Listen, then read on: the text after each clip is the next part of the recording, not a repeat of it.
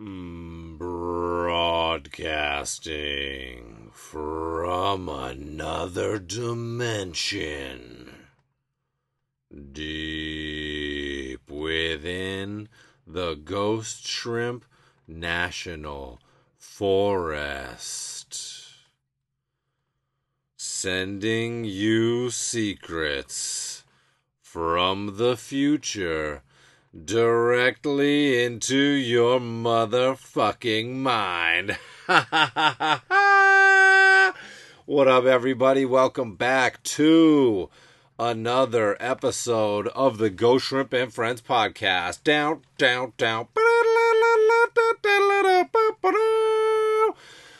Episode 35. With my very special guest, with one of my friends, one of the Ghost Scouts, my assistant from the first 3 rounds of the 12-week online workshop. You've heard him on this podcast twice before as half of the Beef Bros.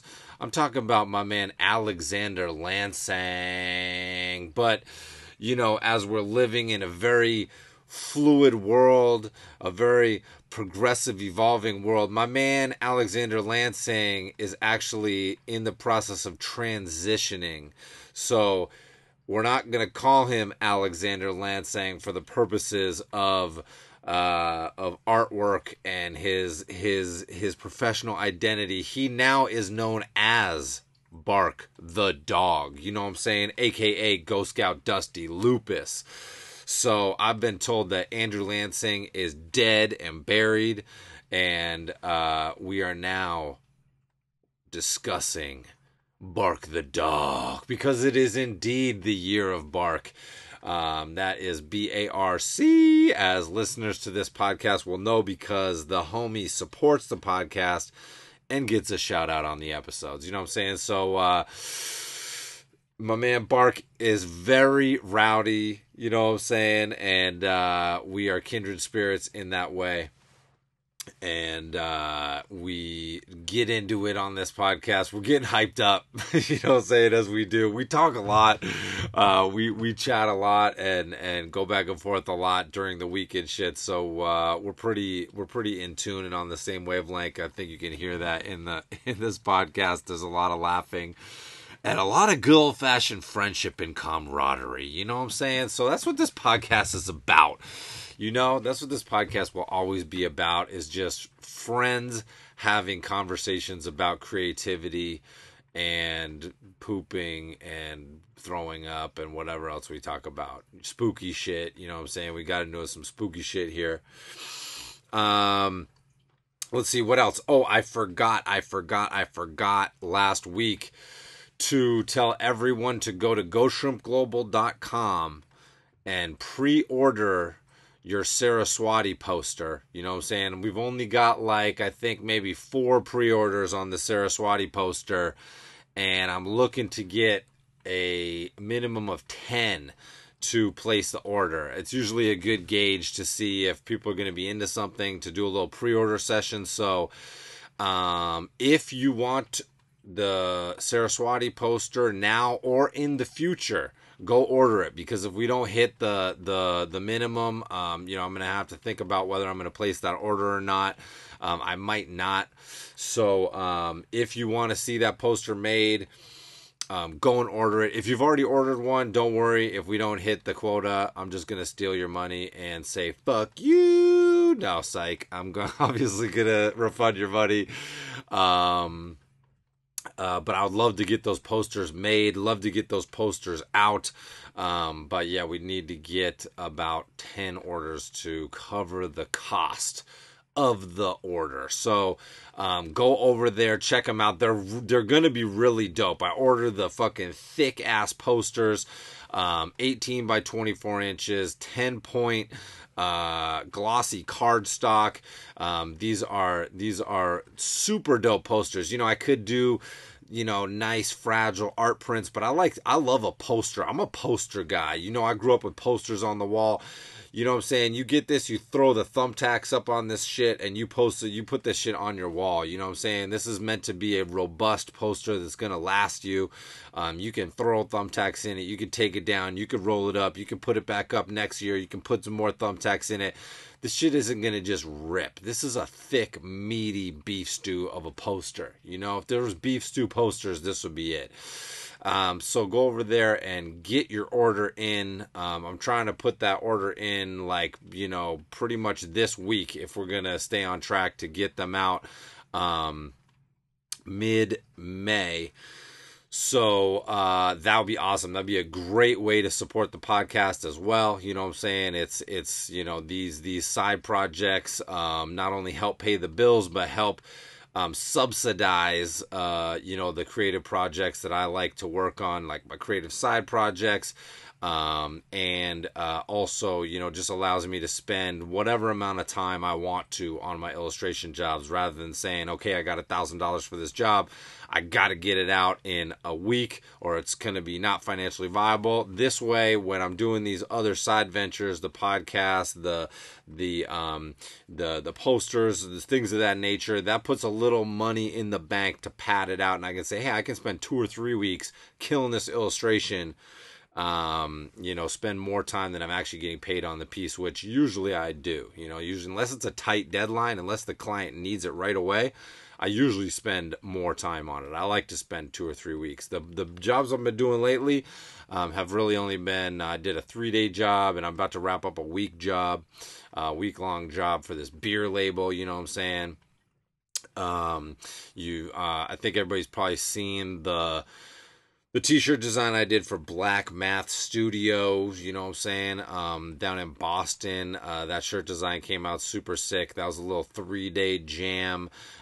Pretty happy with how that turned out, and I posted up a little simple color version on the Instagram and the Facebook and the website, and I am going to be speaking there this Friday at their open house, so if you're in the Boston area, hit up Black Math and see if you can roll through. I'm doing an hour-long talk to the studio. I don't think I'm going to be speaking at the open house. From my understanding, I'm speaking right before the open house, just to the studio, get everybody hyped up, you know what I'm saying, do my do over there.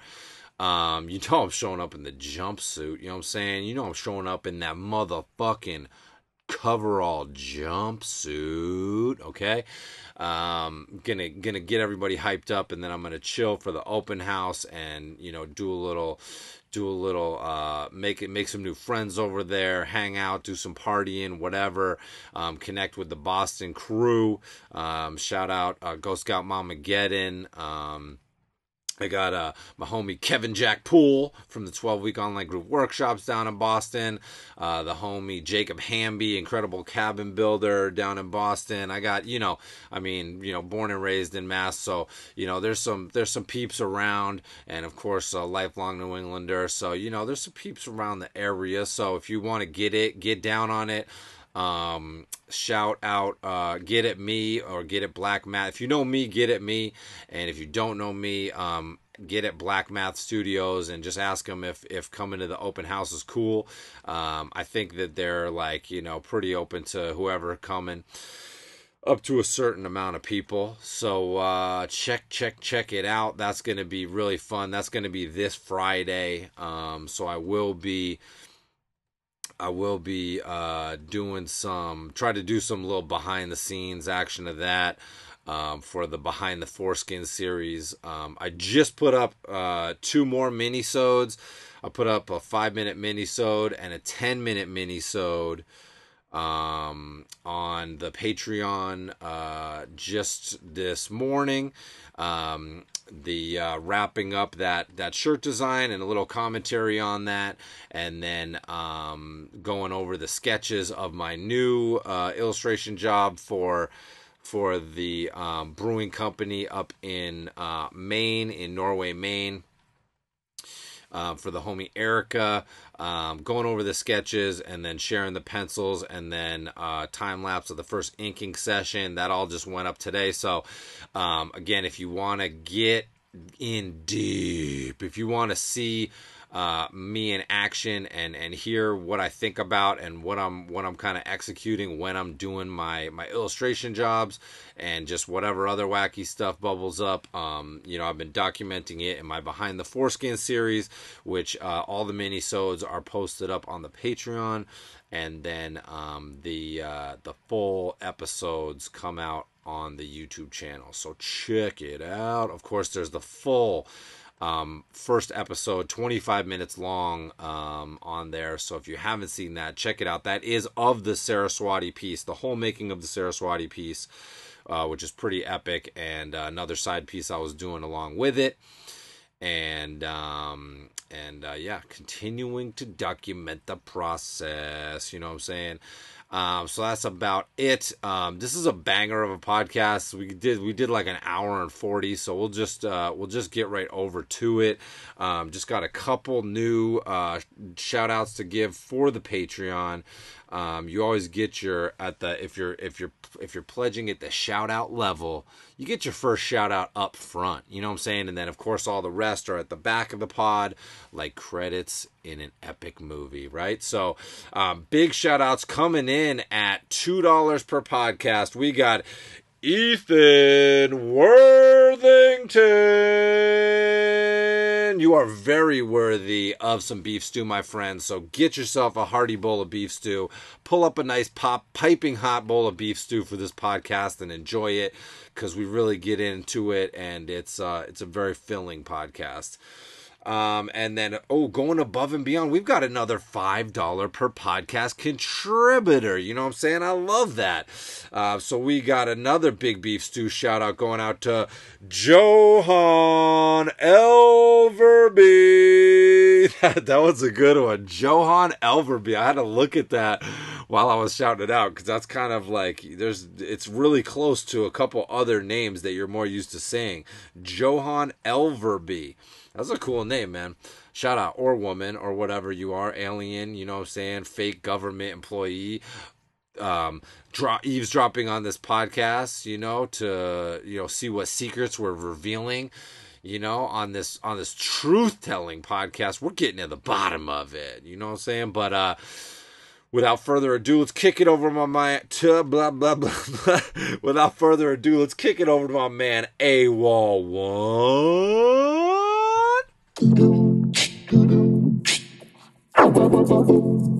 Broadcasting live from another dimension. Broadcasting live from another dimension. Broadcasting live from another dimension.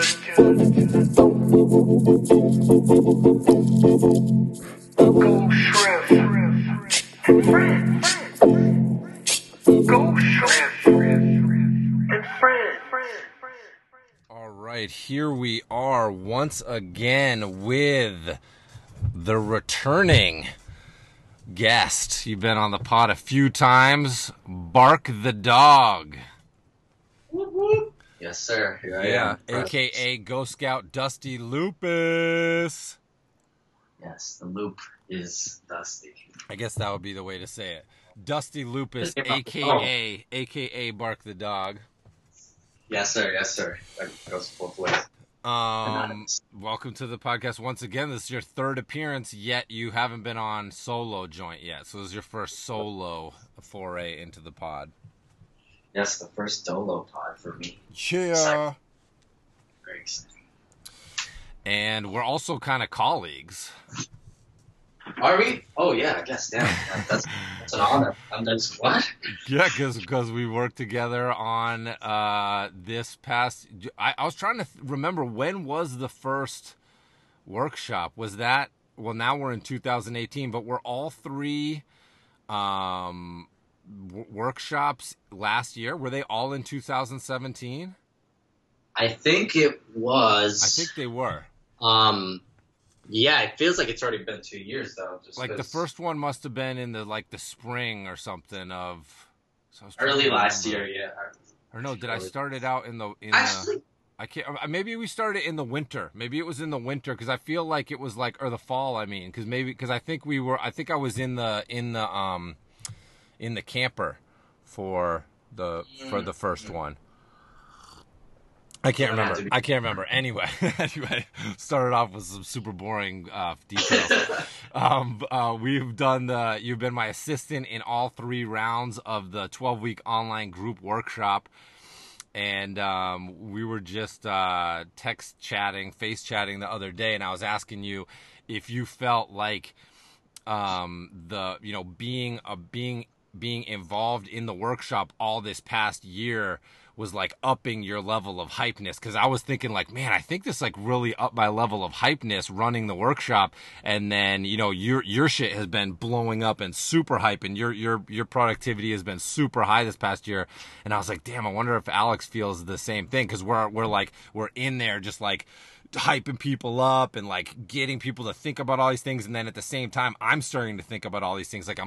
I'm kind of being more on point with like my planning and preparation and like sharing work and like thinking of new shit to do, I'm like taking our own advice that we're like doing in the workshop as we're doing it. And I'm like, wow, like I didn't really realize that was going to happen.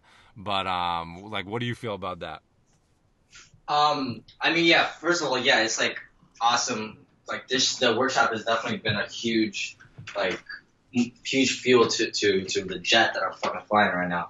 But, I don't think it's as much as you, because you're interacting with people on the weekend and you get that direct energy from them. Right. And I'm in there commenting, and just seeing all their work definitely gives me more fuel, but you're on another level with that fueling you. So that's why I said to you the other day, I was like, it does fuel me, but I think for me, it's more of all this success is I'm just riding the waves. I'm like getting into this mindset of like, oh, this is happening. I think the workshop was definitely a huge jump off point, man. It's like an honor to help you, with this, and and that you think that I can like have the right to give these people critiques, because that's a very, personal thing, Yeah, and, yeah. The critique thing is weird, and like in camp and stuff, I would kind of avoid, like we would give feedback and stuff, but it'd be more just like encouragement, and but because people are coming to the workshop and paying for it and investing in it, that's really, I've really had to step up like how to do useful critique and figure out on my own like what that means for me. And that's definitely something that I feel like I've gotten way better at through the workshop, trying to figure out good positive ways to give critiques, because I always kind of had a negative like association with critiques, because there's so much bullshit in art school and stuff, and I was just like, this is like, I never found them that useful. Like I always like building with the homies who are like on your same wavelength and level, but like for sure. I just remember being in class with a bunch of kids who like wouldn't even turn in their work, and then they'd be up there like fucking criticizing your work, and you'd be like, dude, you don't even understand like what I'm trying to do here. Like this is such a joke. So, but figuring that out was good. And you're right. Like I'm doing the, when we're doing the workshop, I'm doing every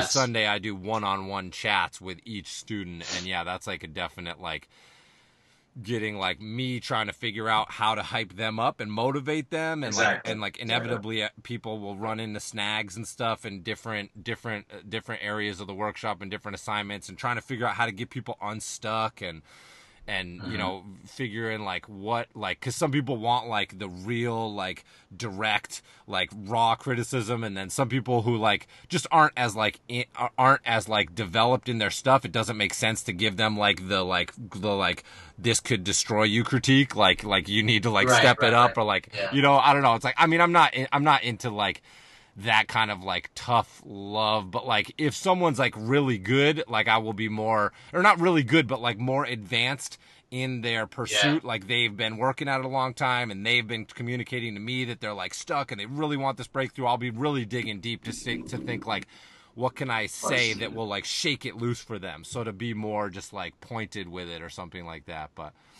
and I feel like the point of let's say we're using the word critique, but the point of us getting in there and commenting on their stuff is to just make it better. You know, at the end of the day, it's improving and saying, hey, this would be cool if you did this. Exactly. And technically we'll say things like, hey, that thing's a little off. Let's do this, blah blah blah. But you know, it's just to make the piece better. And you know, we do that with everybody. And you know, all our friends and our friends work. It's like, hey man, that's dope. What if you did this? You know, and just brainstorming. And you don't have to do it at the end of the day. You know. We're just suggesting cool ideas. Yeah. No, I think we've done a good job of creating like a super positive environment, but like one where you want to be motivated to keep up and keep yourself accountable, which is I think what you want. I think that's powerful. That's something I have that's in me is like this competitive nature. I'm super like competitive, and when I was doing the workshop in the beginning, in the first workshop, I actually wanted to join it, and you were like, hey, why don't you help me with the workshop, and then you can also do it for free. Right. I was like, yeah. And when I saw other people's work go up, I'm like, damn, I need to fucking get my shit up, you know. So it's that good competitive nature, you know. Yeah. It creates, you know. Yeah, that inspiration where you're just seeing what everybody's doing, and you know, like we definitely cultivate that in the Ghost Scouts with our you know, we have the private online group where people are posting work, and you know, we talk about this all the time, but people will be posting up dope pieces, and you're like, oh my God, like, you know, I gotta step it up. And dude, this year, 2018 has been the year of Bark, and you've definitely been cranking it out and been super pumping me up. Like, holy shit, like Alex is fucking just killing it. And the latest videos you've been doing are so good and so entertaining and so creative. Like, you know, I love it when people get creative with the branding. You know, there's so many people have just follow the same path when it comes to branding. So I always love it when people break out and get as creative with their branding as they are with their work, you know, which is something that I'm just super into. So yeah, thanks, man. Yeah. It's really been taking off, and I'm surprised, man. And it goes back to that thing of what I said earlier. It's just riding waves and following what people are reacting to, you know. Yeah. And the branding, I hate the word branding because it makes it sound like it's not part of your art, you know. Right.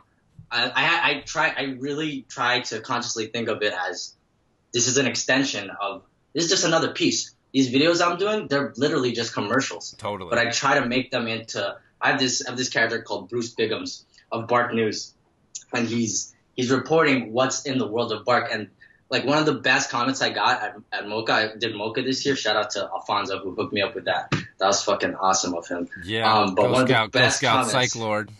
Yes, sir. And then one of the best comments I got was that Bark's not just a cartoon dog. It's the world.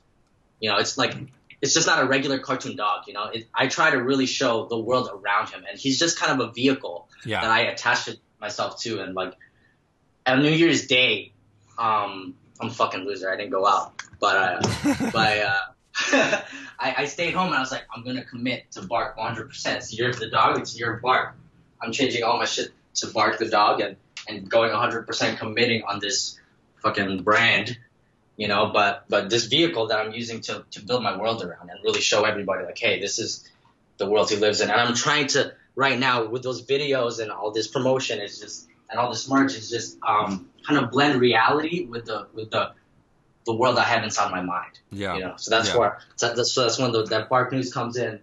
It's a reporting live, but it's a promotion for a display I have at a store, blah, blah, blah, you know, so it's like, just taking it to that level of branding and really committing. I think a huge thing I've learned this year is committing to something is huge, you know, it'll take it there. Yeah, going all in on one direction rather than having like a stable of characters and trying different stuff. Yeah, I remember you said that. You're like, I'm going all in on Bark this year, and I was like, oh shit, this is gonna be cool. And yeah, you've knocked it out of the park. And so you glossed over it real quick or mentioned it real quick, but you have you just got the opportunity to set up a display case of Bark in Toy Tokyo, which is, you were trying to tell me about it. It's like a very popular, you were like, you don't know about this shit? Fuck your shit. It's like the Poppin', it's like the Poppin' toy store in, Poppin' like art toy store in NYC. That's the deal.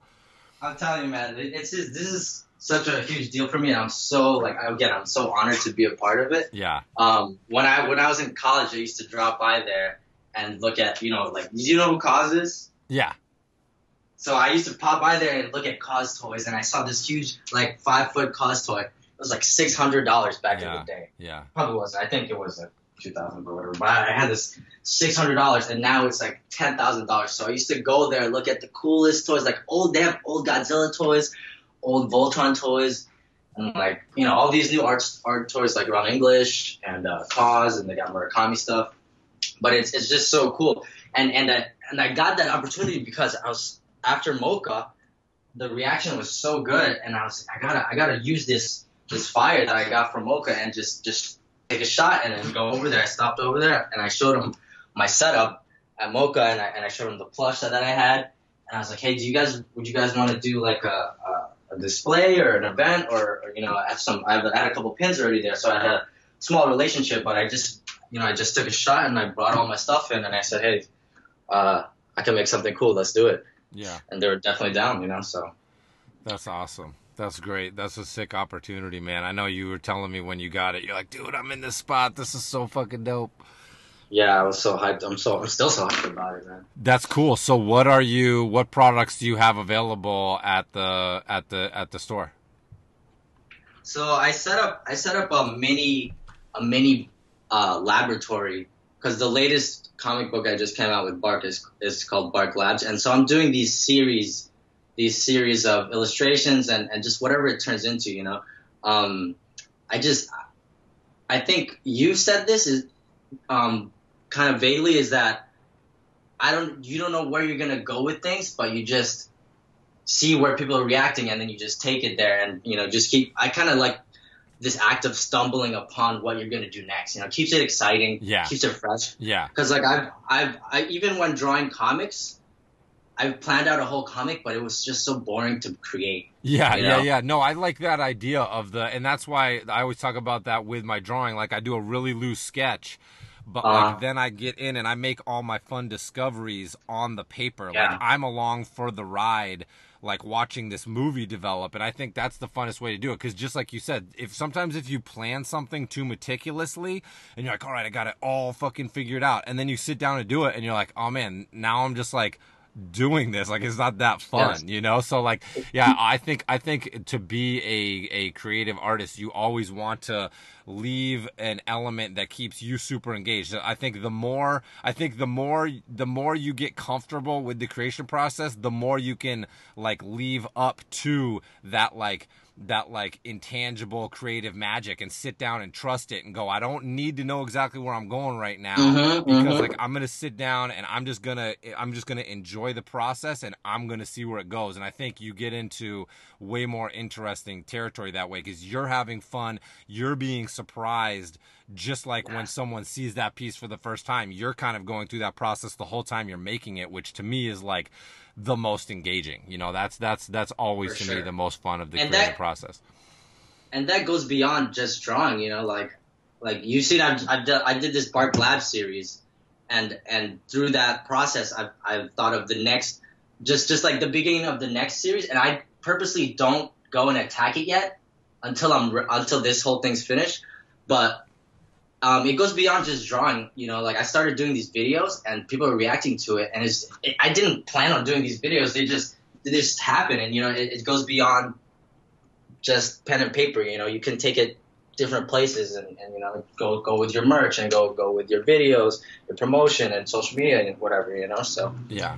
it's really cool to just explore and again surprise. I think I told you I sent you a message. I was like, yo, surprise. Yeah. I've been trying to also consciously think about surprise. How can I surprise my audience? How can I surprise myself? What's something different? You say this a lot. What's something different that people haven't seen before? At least from an illustrator, or just like try to surprise people. Yeah. Whatever that means to you. Yeah, no, I love that when you said that. I was like, oh yeah, that's so true, and I love that idea. I think that's crucial. Because yeah, you might surprise somebody with your drawing, but if you're actually thinking about, hey, I gotta surprise these people, surprise motherfuckers. Yeah, come up with something that's really gonna be like, oh shit, like a good keep reveal, a good reveal. Exactly. You know, that's keep it and hold it and you know, like hype it up and Yeah. like, create this mystery and then boom, here we go. Yeah. You know? Yeah, no, I think that's super smart. I think that's a great business move. Dude, I'm so hyped. I got these AirPods on. I'm fucking shadow boxing in my living room right now. You're Some handstands. I'm doing doing handstand right now. So you got the AirPods in, and you're just fucking there doing some That's some a huge. fucking I'm karate pacing. moves. I'm pacing around, dude. I'm pacing around. Oh my god, man! I'm so hyped up, man. I'm old fashioned. I'm tethered to this. I'm Yeah, plugged man. in. I'm You're like a tethered. slave. You know what I'm saying? If my house started to burn down, I wouldn't even be able to get out. I'd be trapped by the cord on my headphones. I'd be tangled up in it. That's what I'm saying, man. Game changer. Our AirPods. If you learn anything, AirPods. If Fuck you all the take shit I just anything said. away from this podcast, save up all the money that you have and buy AirPods and try not to lose them. If you go to apple.com and type in shrimp ghost, you can receive 10% off AirPods. yeah, we're not sponsored by them, but it could work. It might work in an alternate dimension. It will work. And there is a dimension in an infinite reality. There's a dimension where people are listening to this podcast where that does work. So I'm in it. I'm all in on it. Dude, I think about alternate dimensions all the time. Like, yeah, what do you think about them? I think about like the other day, just simple stuff. If I crossed the street at this time, I could have died. And like, if, for example, the other day I almost got hit by a car. I was like, oh fuck, in another dimension, I definitely just died. in another dimension. Yeah. Oh yeah, no, it's true, man. It's kind of spooky. It's definitely kind of spooky. It's true. He said it's true, so it's true. It is true. It is true. There's always a place that is true.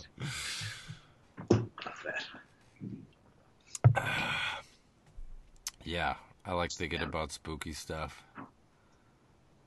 Did you tell a spooky story on the podcast yet? Did you tell anything? You didn't, right? Do you have any spooky stories? No, I haven't. I have like 2 stories that I tell a lot. One was the scariest I've ever been in my life, and one I've been to jail. That wasn't that spooky. Mm-hmm. I had a very short graffiti career, like you did. Yeah. But yours was more eventful because you got busted. Yeah, that's hype. Yeah. That's hardcore. You paid your dues, bro. Yeah. So yeah, like I was out with my boys and we're into street art. We're like, yeah, let's fucking do some street art because we're fucking badass and shit, right? So we're going up on the rooftops and we're like really bombing shit for a couple of weeks. And we're like, damn man, we're pretty gangster right now, tagging over people's shit, like, doing some crazy shit. And then the week after, we get a little tips. We get a little tipsy. We head over to Soho and get like some whiskey. I'm like, bro, I'm gonna fucking bomb this fucking construction site right here. And my boy's like, all right, I'm gonna look out. I'm like, you got me? He's like, yeah. So I go over to this construction site. I start like fucking bombing this base that I was doing. And out of nowhere, these 2 guys come up to me and they're like, put your shit down. I'm like, fuck. And my boy's just gone. Oh shit! Oh man! What the fuck? And whatever. So they said you're coming with us. I got my backpack, go in the car, and the guy was like, "You should have ran." Actually, I'm like, "Bro, I should have ran. You guys are huge. You're gonna tackle me and shit." I didn't say that in my head. I was like, "Yeah." And then whatever, they take me down to. Wait, when did he say that? Did he say like they can't chase you, or they wouldn't have chased you, or something? I guess they wouldn't have chased me, but I don't know. I was like, I'm not gonna run. I hear people get tackled and shit, you know. Yeah. And yeah. They already got me. I felt like so. Yeah. But I guess in the future, just run. That's what I learned. Life lesson. Yeah. Just run. So they take me down to Soho, and they're telling me that this is where we take the celebrities. I'm like, oh shit, fucking Soho celebrity jail. And this one kid's in there, and he was chill. He got locked up for faking checks. Oh, but shit. He was like, yeah, I was like, that's a fucking rookie mistake.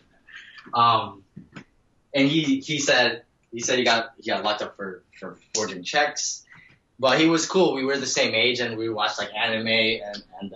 Wait, what does forging checks mean though? Does that mean like he was just writing bad checks, or he was like making fake checks? This guy's a fucking idiot. He's like a counterfeiter. Yeah, he would just write his own checks and try to cash at a bank. Oh, that's stupid. yeah. I thought you meant he was like, he had like a press and he's in a basement like cranking out like fraudulent checks or something. Like that would be cool. No. Bro, that's fucking advanced. This guy was Bruce Lee. Oh yeah. For sure. It's like his number, his mom's like number and address is like on the checks he's writing. It's like his mom's check. Exactly. He didn't get into it, but yeah, it was cool. And then we were joking around and we started doing like push-ups. We're like, yeah, we gotta waste time and shit. And I thought I was gonna be out of there in like 2 hours, so I didn't call nobody. And eventually, 6 hours later, they move us to Chinatown, the Tombs, where the real holding cells are. And they didn't put us with like the murderers or anything, but we were with a bunch of people who like got into fights and jumped over certain turnstiles. There's a couple people talking about Illuminati, yelling like, "The fucking government, blah blah." Oh shit! So they call it the Tombs. The Tombs in Chinatown. Yeah. Oh, that sounds spooky, dude. This is like the next. Yeah, because you go underground. You go underground. And yeah, there's all these cells. It's just like this cold metal, like, plate that they have around the wall, and then there's a bathroom in the middle, and it just covers your waist area. Oh my god! So if I didn't shit for 3 days. Wow. You were there for 3 days? Yeah. Oh wait, and this is since I've known you, right? This happened since we've known each other, right? No, this was probably right before I came to camp. Oh, okay. But yeah, so I was locked in there for 3 days, with crazy people. Like we're just all trying to sleep. Everybody was cool. They would ask me like what I did, and I said I got locked up for graffiti, and I guess you still get street cred. And I was the only Asian dude there, so they didn't really fuck with me. Yeah. White people, you guys got it rough a little bit. They were fucking picking on you guys a little bit. Damn, I'm lucky I didn't get picked up that time I was tagging on the wall. They would have chewed me up in the Tombs. Well, I mean, graffiti, you get street cred still, apparently. Yeah.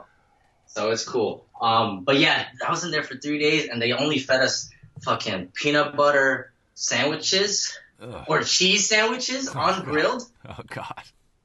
No vegan stuff. No vegan. Dude, just slander. Just toss that in. No vegan jail. And then for drinks, milk. No water. Ugh. Just milk. Ugh. I'd rather have water. I thought it was to make you shit, but I guess that stuff makes you not shit apparently. Oh right. Yeah. Well, yeah, because dairy constipates you. I didn't know that. I was like, damn, I'm gonna shit, but I don't have to shit. Damn, that would be tough for the vegans, man. They would have to drink milk and eat cheese sandwiches, or they could. I guess the peanut butter is the vegan option because they can eat that. But they can't do the bread. I think sometimes regular bread has some shit in it. So they just gotta lick the peanut butter off the loose bread. Damn, vegans don't go into the Tombs. Don't go into jail. Don't get. But yeah, I thought I was gonna be like super scared, but. It was pretty chill. I just learned patience too, because man, I thought I was gonna fucking get out in 2 seconds. Did you carve the 3 days into the wall? Did you carve like 3 notches into the wall? Dude, I don't do that shit. That's just in the movies, dude. That's not real. Get real. I literally just sat there and like tried to sleep. It was super boring. So did you pee while you were there? Yeah, that was very awkward. So you're just sitting there? You sat down to pee? No, I didn't sit down. You stood up and people were just looking at your junk? I stand up. No. You could. So when you stand up, it's a big block. It's like a big square. Yeah. So yeah, from standing up to sitting down, it's like a block. They can see your ankles. Oh, okay. So that was that. Wow. And then the scariest moment of my life. Do you want to hear that? Yeah. It's literally the scariest moment of my life. I was in. This was probably freshman year of college, and I was seeing this girl that I was seeing in high school still. She was a senior already.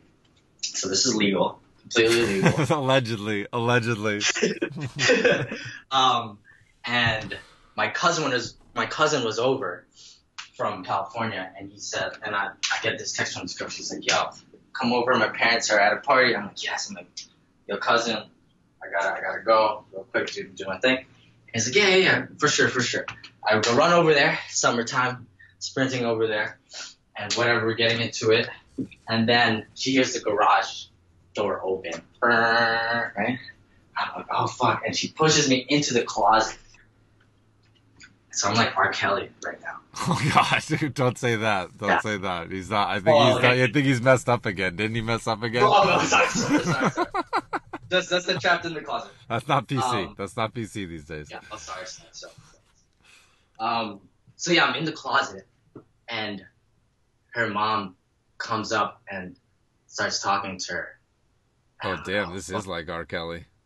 I'm super scared. I'm in the closet, and I'm trying not to move because there's like all these dresses with plastic on them. Like, why you got plastic? Oh shit! Oh God! This dress is shit. It's so noisy, you know. But and it's the classic closet with the blades, whatever those things are. Oh my God! Yeah. I can see them talking. Yeah. And she's like, why you have your shirt off? And she's like, it's hot. It's summertime, right? Whatever. And she's like, I'm about to take a shower. That's what she told her mom. So she goes to take a shower, and I'm in the closet while her mom's looking around. She knows. Oh, she no. knows. Like, 'cause my shoes were in the front. So she's looking around the room. I'm like, fuck. And then she comes out. I'm like, okay, if I just run and jump out the window, this is a second flight of the stairs, but I might not die. But I didn't. I just stayed in the closet. She looked under the bed, whatever. She comes out of this girl comes out of the fucking shower, and then now they're speaking in Greek. And I'm like, oh fuck, I'm fucked. Oh, no. I am fucked. Oh, no. I'm sweating, and I'm like getting cramps because I'm trying not to move so hard, dude. And eventually she just opens the closet, and I'm like, oh no. And it's like I'm like shaking. I'm like, no. Wait, the mom did? The mom opened the closet? Yeah, mom just opens the closet out of nowhere. And she's like, my daughter's a slut, blah, blah. And I'm like, I'm sorry. And I was cool with her parents too. I would go over for dinner and shit. Yeah. And she's like, my daughter's a slut, blah, blah. And I had to run home in my boxers. Oh my God, that's hilarious. And I go back to my cousin. I'm like, this was the worst day. Wait, why didn't you just take your pants? She took your pants, the mom? It was my pants were like thrown in the room, so I just left. Because Wow. it was super dramatic. Right. Yeah, you just had to get the fuck out of there. I was super scared. I gotta go. Like, I don't know what to do. You know, so I just left. I ran home. I went to my cousin, like, this was not a good idea, man. Why'd you tell me to do that? Like, it was a fucking awful day. And then I would always be super scared around town. Like, if I saw her car, I'd be like, oh, fuck, she's gonna run me over. Oh, shit, the mom is just out to get you? Yeah, but it was okay. It was fine. I didn't see her ever again. Damn. But what happened with your relationship with the girl? That was it? We just continued in the car.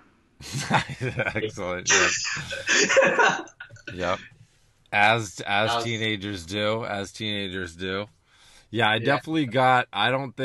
I guess I've gotten a couple blowjobs in the car as a grown up, but almost entirely a lot more as a teenager. There's a lot of car sex going on. I guess it makes sense. sense.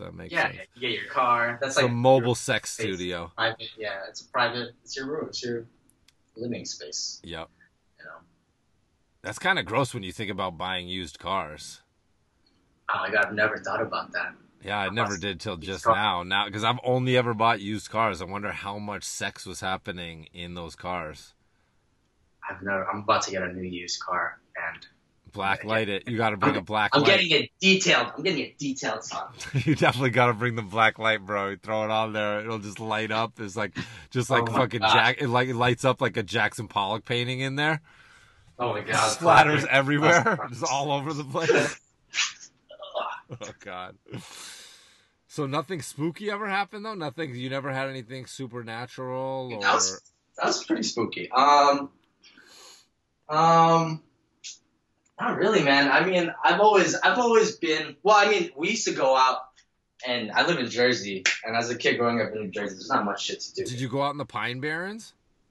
Oh, actually, yeah. No. That's South Jersey, bro. We're fucking North Jersey. We don't fuck with those hicks. We don't fuck, yeah. But we used to get these magazines called Weird New Jersey. Uh-huh. Have you heard that? No. Okay, so we would try to go to these locations once we went to Devil's Tower, right? And so supposedly if you go to Devil's Tower, and I'm super spooked out because as a kid, my uncles would tell me super crazy Philippine, like fucking ghost stories of like a vampire woman that's pregnant and her baby comes out of her vagina and like bites you type of shit. So this is like, I'm already spooked out already. That's why, that's where the spook genes come from. Yeah, that's what I'm saying. I want some juicy fucking Filipino fucking superstitions here, dude. Nah, man, I left there because the fucking southern jungle Asian region is fucking, that's some real ghost shit. That's what I'm saying. I don't fuck with that shit. Okay, so you know I what bet now? Daniela, I bet Ghost Scout Ashley Blades. Shout out to Ghost Scout Ashley Blades. I bet she got some good ones. I bet she brought a fucking ghost attached to her. When she came to camp, there's like some kind of crazy. 100%. Yeah, there's a Filipino devil baby up there waiting to fucking pop out of a tree vagina and fucking bite somebody. Damn, I was thinking of something. But yeah, we would go to places in this magazine. So we went to Devil's Tower. And if you drive backwards 6 times around it, the devil's supposed to come out. Didn't happen. And you guys did it? We did it. Didn't happen. Were you freaking out? Were you like, yeah, it was gonna happen? We're like kids, like, oh shit, fuck, we're gonna fucking, oh shit, like just freaking out. But nothing happens. We went to this place called, it's not PC anymore, but just referencing what the magazine said. And we went to a place called Midgetville. That was pretty. Yep. That was really, I don't know why, it was really spooky. Just like, because I have a good imagination. We're illustrators, we can imagine things. And yeah, I just did just the thought of like little people mad at you for trespassing in their small town. Yeah, that's spooky to me, man. Is that what happened? You went there and they all got super pissed and chased you out? No, everybody was normal sized, and all the houses were just smaller. Oh, okay. It's not spooky at all. Yeah. Fuck, I was thinking I had another thing. Maybe I'll find it. Wait, what was but Devil's Tower? That's not the one from Close Encounters, right? Because that's not in Jersey. No. We also had Devil's Tree, which was actually behind my middle school. Yeah. And somebody just nailed a board with painted blood on it. Oh shit. That spooked me out too, man. I get spooked easily, man. Oh, dude, when you're a kid, there's so much spooky stuff. Oh yeah, dude. Yeah, okay, I remember there's all the Jersey Devil shit. Like that's like a big thing. Yeah. I just listened to the new episode of Last Podcast on the Left was all about the Jersey Devil. I just listened to that this morning. Really? Yeah. I don't know anything about the Jersey Devil, but I know that there's a shack in a park near my house that it's supposed to live in, or one of the apartments was renting out. That's so funny. They're like, dude, if you know someone from Jersey, they're gonna have some information about the Jersey Devil for you. That's what I'm saying. That's what I'm saying. Everyone has their story. Here's a pretty spooky. Nothing ever came of it, but when I used to live in the Bronx, I every now and then I would see plastic bags with chicken bodies and chicken heads on the street. Yeah. They just left it there. You know what that is? That's some dark voodoo shit. Yeah, for sure. Voodoo? I don't fuck with voodoo. What is the term for voodoo in the Philippines? They have a different word or what? I don't know. Let's just say it's voodoo. Voodoo. It's just faster. Yeah, it's just in the accent, Oh shit, voodoo. Do you fuck with that shit? No, it's voodoo. Yeah. Yeah, no. They probably have their own fucking black magic shit. I don't know what they got there in the Philippines. They just got fucking weird shit. Yeah. We gotta get Daniela on the pod, giving us the lowdown. When Marley was on the pod talking about the Ecuadorian fucking white and black magic, that was legit, bro. Oh yeah, she's legit though. Yeah. She's like in the ceremonies and shit. Yeah, she's. Her ancestors were like wizards or something. I love my ancestors were like picking rice and like making banana trees and shit. Yeah. So they don't fuck with that shit. They stay away from that. Yeah. Wow. And when you go back, because you go back every year to chill with your fam in the Philippines, yeah? Yeah, my dad's out there. It's awesome, man. Yeah. It's a good life. If you can, it's kind of sad because there's a lot of poverty there, but Yeah. like a middle, working class here is pretty wealthy over there. So I have a good time when I go there. Yeah. Just beaches and so there's so many activities you can do for really cheap. I'm actually trying to go over there and do some production for Bark stuff. Oh, that's cool. Yeah. I'm gonna try to get some plushes done and maybe some toys if it's possible. Sick. Yeah, so give us the evolution of the Bark character. I wanted to get that Yeah. on wax. So I started drawing Bark because I was inspired by my friend's dog, who's a blue-nosed pit, and I never had a dog. But it turns out this is way better because you don't have to pick up cartoon dog shit. Dogs yeah, live just- forever, dude. Dogs live forever, dude, too. Because, like, I got my dogs when I was, like, building my first cabin. Like, fucking, like, I was, like, in my early 20s. And now I'm, like, in my late, I'm, like, well, not late, but I'm, like, what, 37 or whatever? Like, I still have these Damn. fucking dogs. Like, it's, like, my life is totally different now. And I, like, still have these dogs to take care of. It's, like, insane. Yeah. But yeah, so I just started drawing Bark randomly, and he would start to appear. He would just be a regular nonsense character that I would draw. I wasn't really into it yet. That was probably like 4 years ago.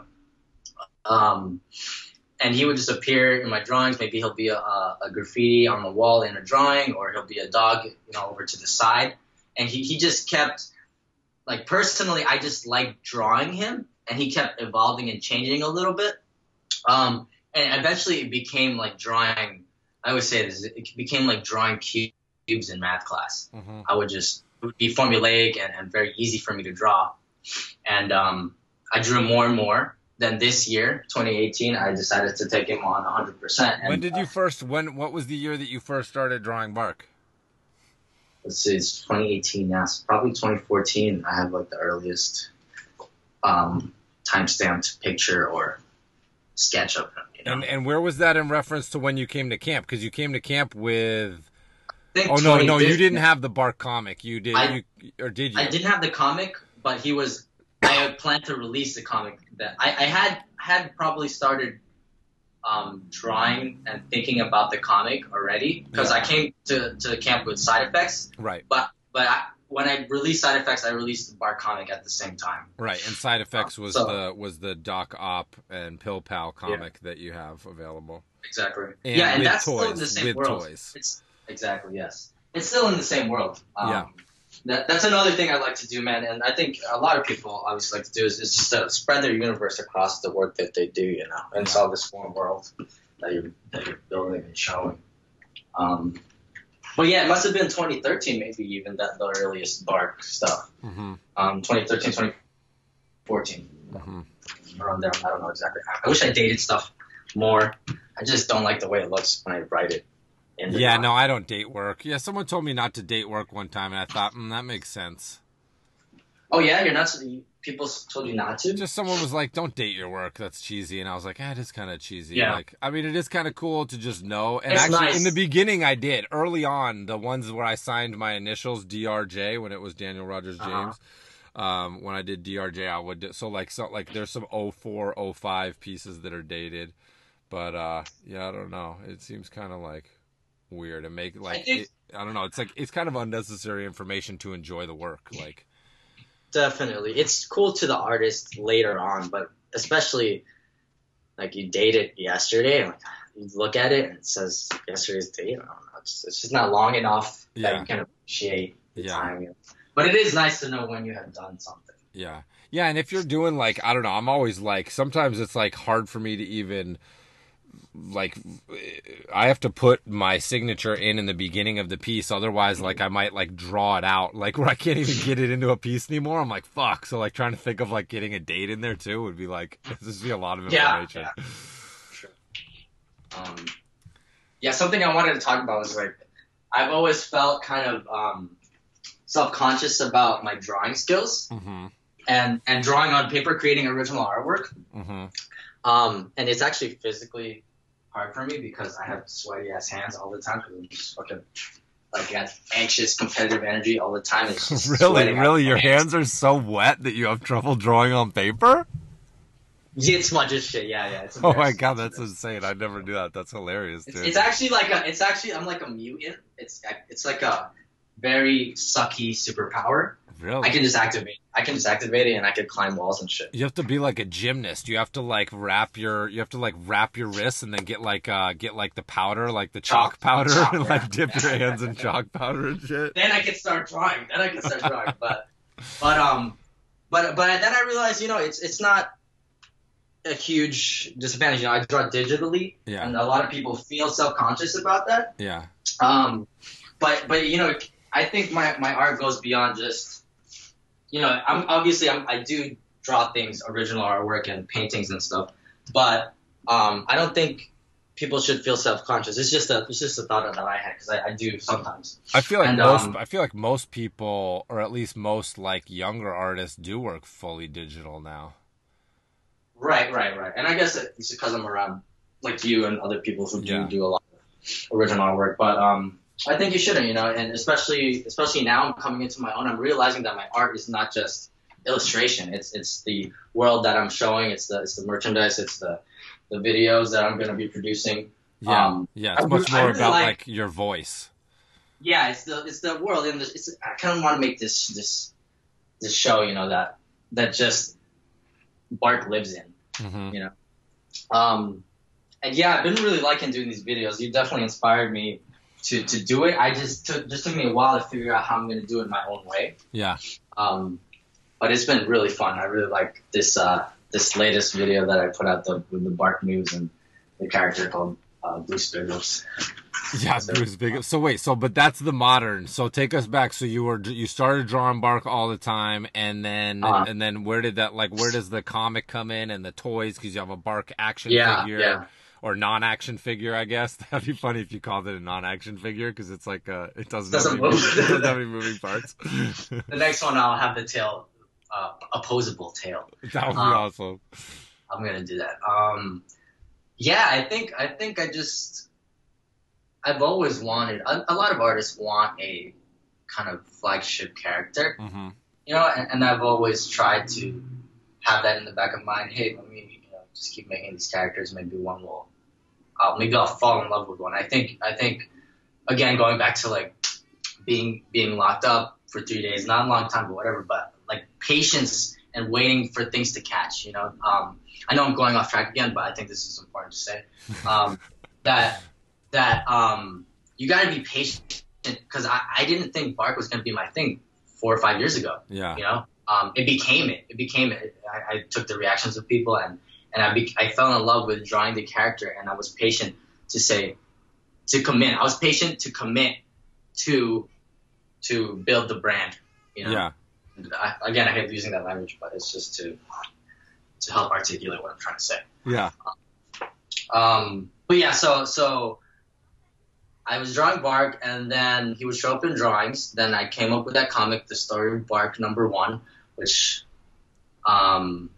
doesn't have a sequel yet. But I think that was a story that I wanted to really jump Bark off of. That was the first. Hey, I'm gonna take this character to the next level.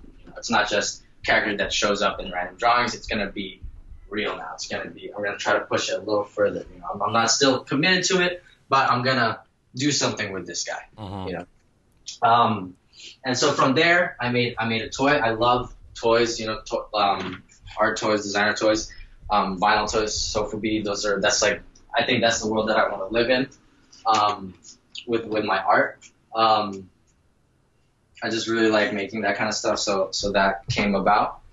Then I did some T-shirts, and eventually I started drawing him more and more, posting stuff on my Instagram. I did Barktober last year, which was 4-panel comics every day for a year. Mm-hmm. And then I came out with the Barktober book this year, earlier this year, and then Bark Labs is the latest thing that I'm doing with him. So it seems like it's been a long time since I started, but I didn't do anything with him for the first 2-3 years. Yeah. It's only been this last year and a half maybe it's good because I built him up. Yeah. You know, I built it. I took the patience, and then I used the commitment to finally. Oh, this world's already. It's pretty whole in my mind.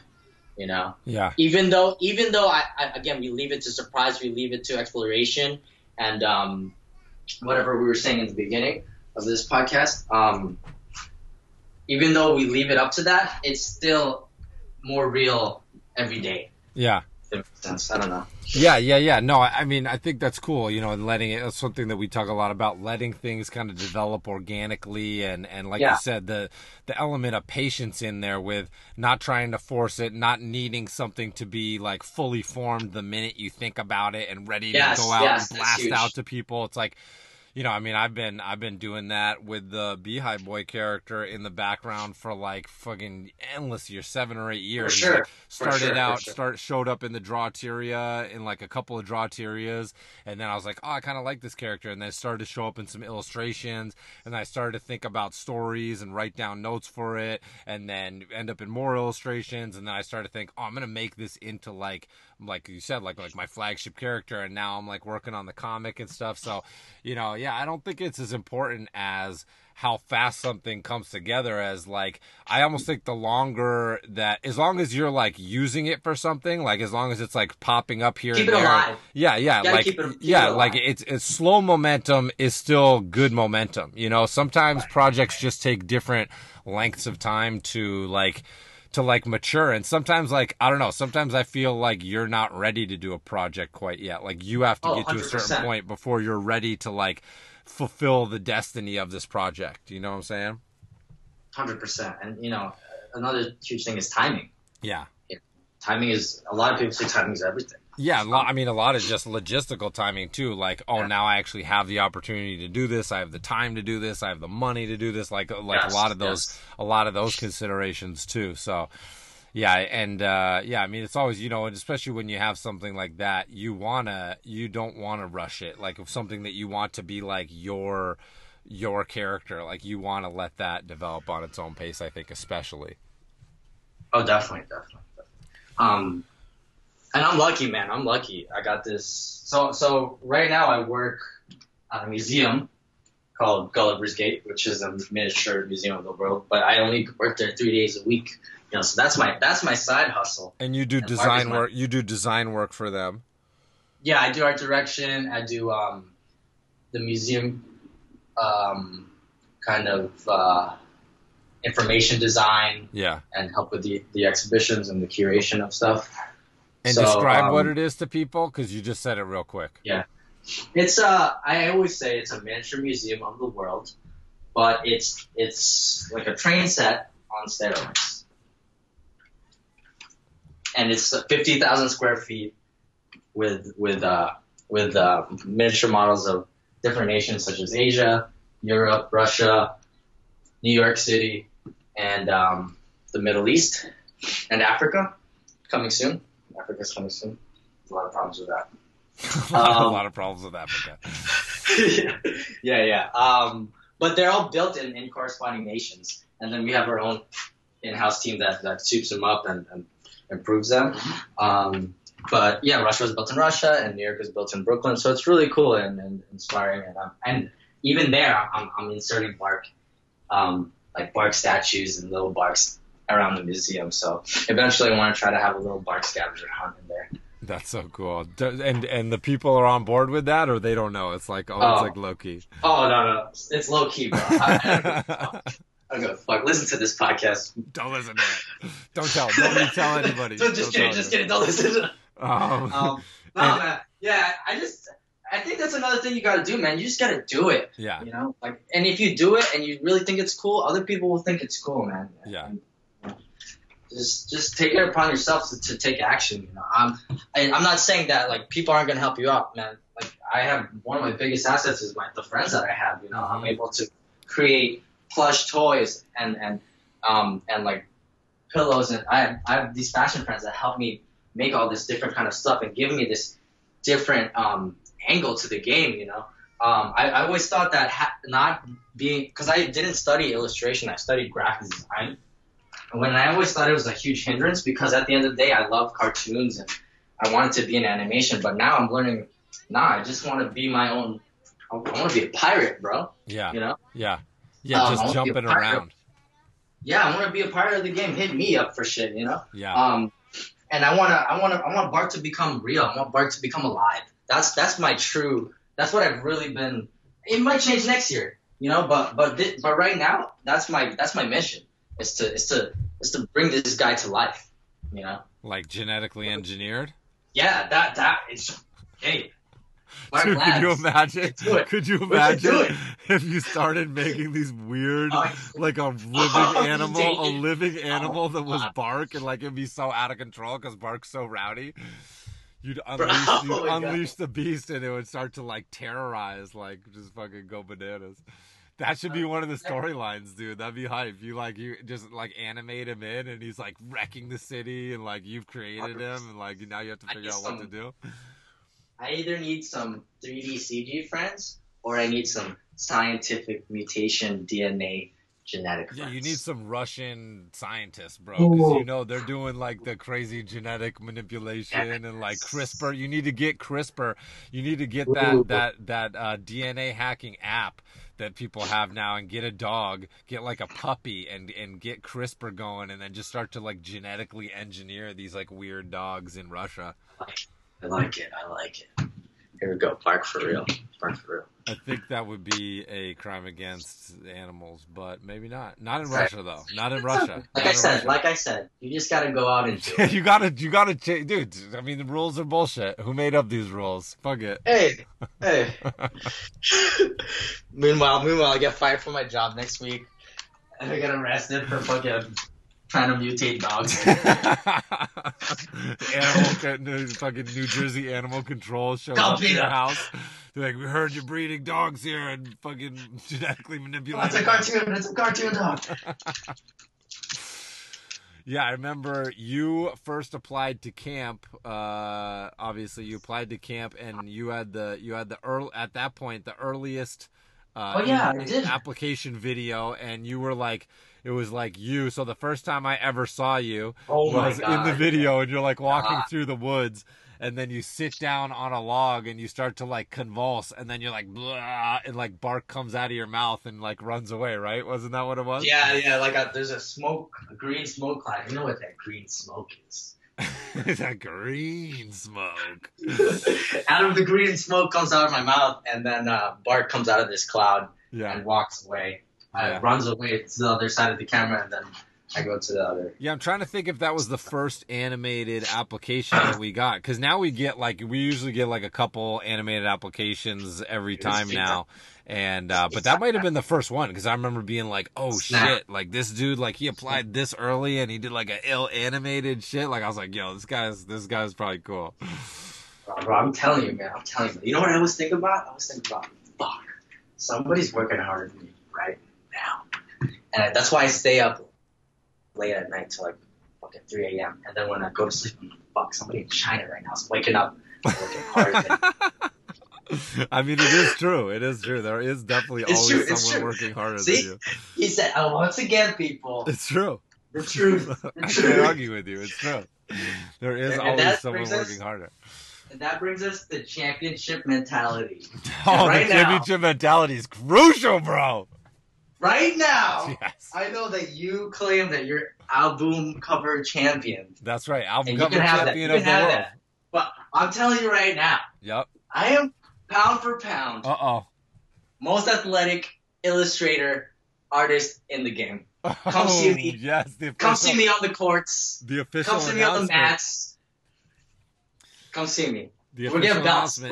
So what are your accolades? Tell people about what your physical, what your sports prowess entails. Okay. Well, in high school, we were second place only because one of my fucking friends took 5 Hour Energy. And got diarrhea. And we lost the cross country championships. Got second place by 1 place. That's fine. But I got the miles under me, so that's the endurance. So that's cross country. That's the cardio. That's endurance. That's that brings endurance. the cardio. That's cardio. Yeah. Then I got the quickness. I played basketball. Fast twitch all the muscle time. fiber. I Fast twitch. actually feel like a failure in life because I'm not in the NBA. I thought you could go. I thought you had the opportunity to go to the NBA, but you turned it down Right. to be an artist. Because the world needs bark. Right, that's true. So, but I'm just saying, quickness, basketball. Yep. And jits. Jiu-jitsu. Jits. Which I'm not that good at, but it's really fun. You're a 3-sport athlete though, dude. That's pretty impressive for an artist. But that might be a humble brag. Come see me on the mats. Oh, so But how long? listen to me. Pound for pound. Pound for pound. pound. Because how much Pound do you for weigh? pound. You weigh like I you weigh like wanna see it, 100 yeah. pounds. I'm $140. I'm $140. Okay. After I take a shit in the morning. All right. How much do you weigh before you take a shit? Like 141, 142. 145. That's a Fucking big shit. laying out a I loaf. felt shit. Dude, that's a making heck- beef stew. That's what I call making beef stew when you get up and take a 5-pound shit I don't want that. and it just dude. fills up the toilet and you're topping it off and it's touching it's going back in. You shit What's that so called? much it's going back in. It's backing up the line. I heard about a beached whale. Is that what they call it? Beached whale when it's like. Is up that the- like if you flush but then it's like stuck on the side of the toilet still? Yeah, I might have made that up. I like that. We're so creative. We're making up shit Yeah. stuff. We make up shit. Yep. But yeah, so that's the official announcement. We're getting That's belts, the right? official announcement. You were talking about that. So you're the pound for pound most athletic illustrator in the game. That's your claim. Yep. 3-sport athlete. Do you still run? I mean, in basketball, obviously, but do you I ever run do in it? basketball. I run up the stairs. Run up the stairs. To catch trains. I run to catch subway trains and buses. Yeah, bro, I run. That's legit. That's the fucking urban Olympics right there. That's what I'm saying. I like it. Jiu-jitsu, basketball, and you legit play in an organized pickup league, right? Basketball? Yeah. No, I don't. Oh. I play. Guess what? I don't play organized, but I'll play anyone. But you play on the regs, like in a or what? Oh, yeah. What is the setup? Because you're like, I got bought. Like you have like times where you go to play every week. Yeah. I go Monday, Wednesday, and Sunday Yeah. at night. Yeah. Sick. Dude, I was up there. The snow's like there's like just tiny patches left. I was up there fucking shooting hoops. My shot carried over the winter, dude. My shot carried over the winter. I was fucking drilling them, bro. I gotta pump up the ball. The ball's a little deflated. The ball's a little deflated because it was up there all winter too. But I picked it up. I got an extra ball. I think I'm gonna bring that. Yeah, we can get knockout. Knockout. We need to get some knockout, and we're definitely gonna have some rowdy fucking games. Can I just say, can we just please recruit some athletic scouts? That's gonna be part of it. We need to have part of the video should be like a combine video where like you have to do like a 40-yard dash. You know why? Because I'm tired of being up on that hill all alone every morning. Of being of beating everybody in the run. This is lonely up there. Yeah, it's true. Because dude, I mean, that's lonely being on top, being the most athletic pound for pound illustrator in the game. That's a lonely tower that you're in, dude.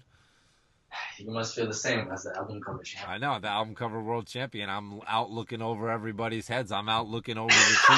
I'm above the tree line. Everybody else is down in the swamp, bro. I'm above the tree line. It's beautiful. I can see the pearly gates of heaven out there.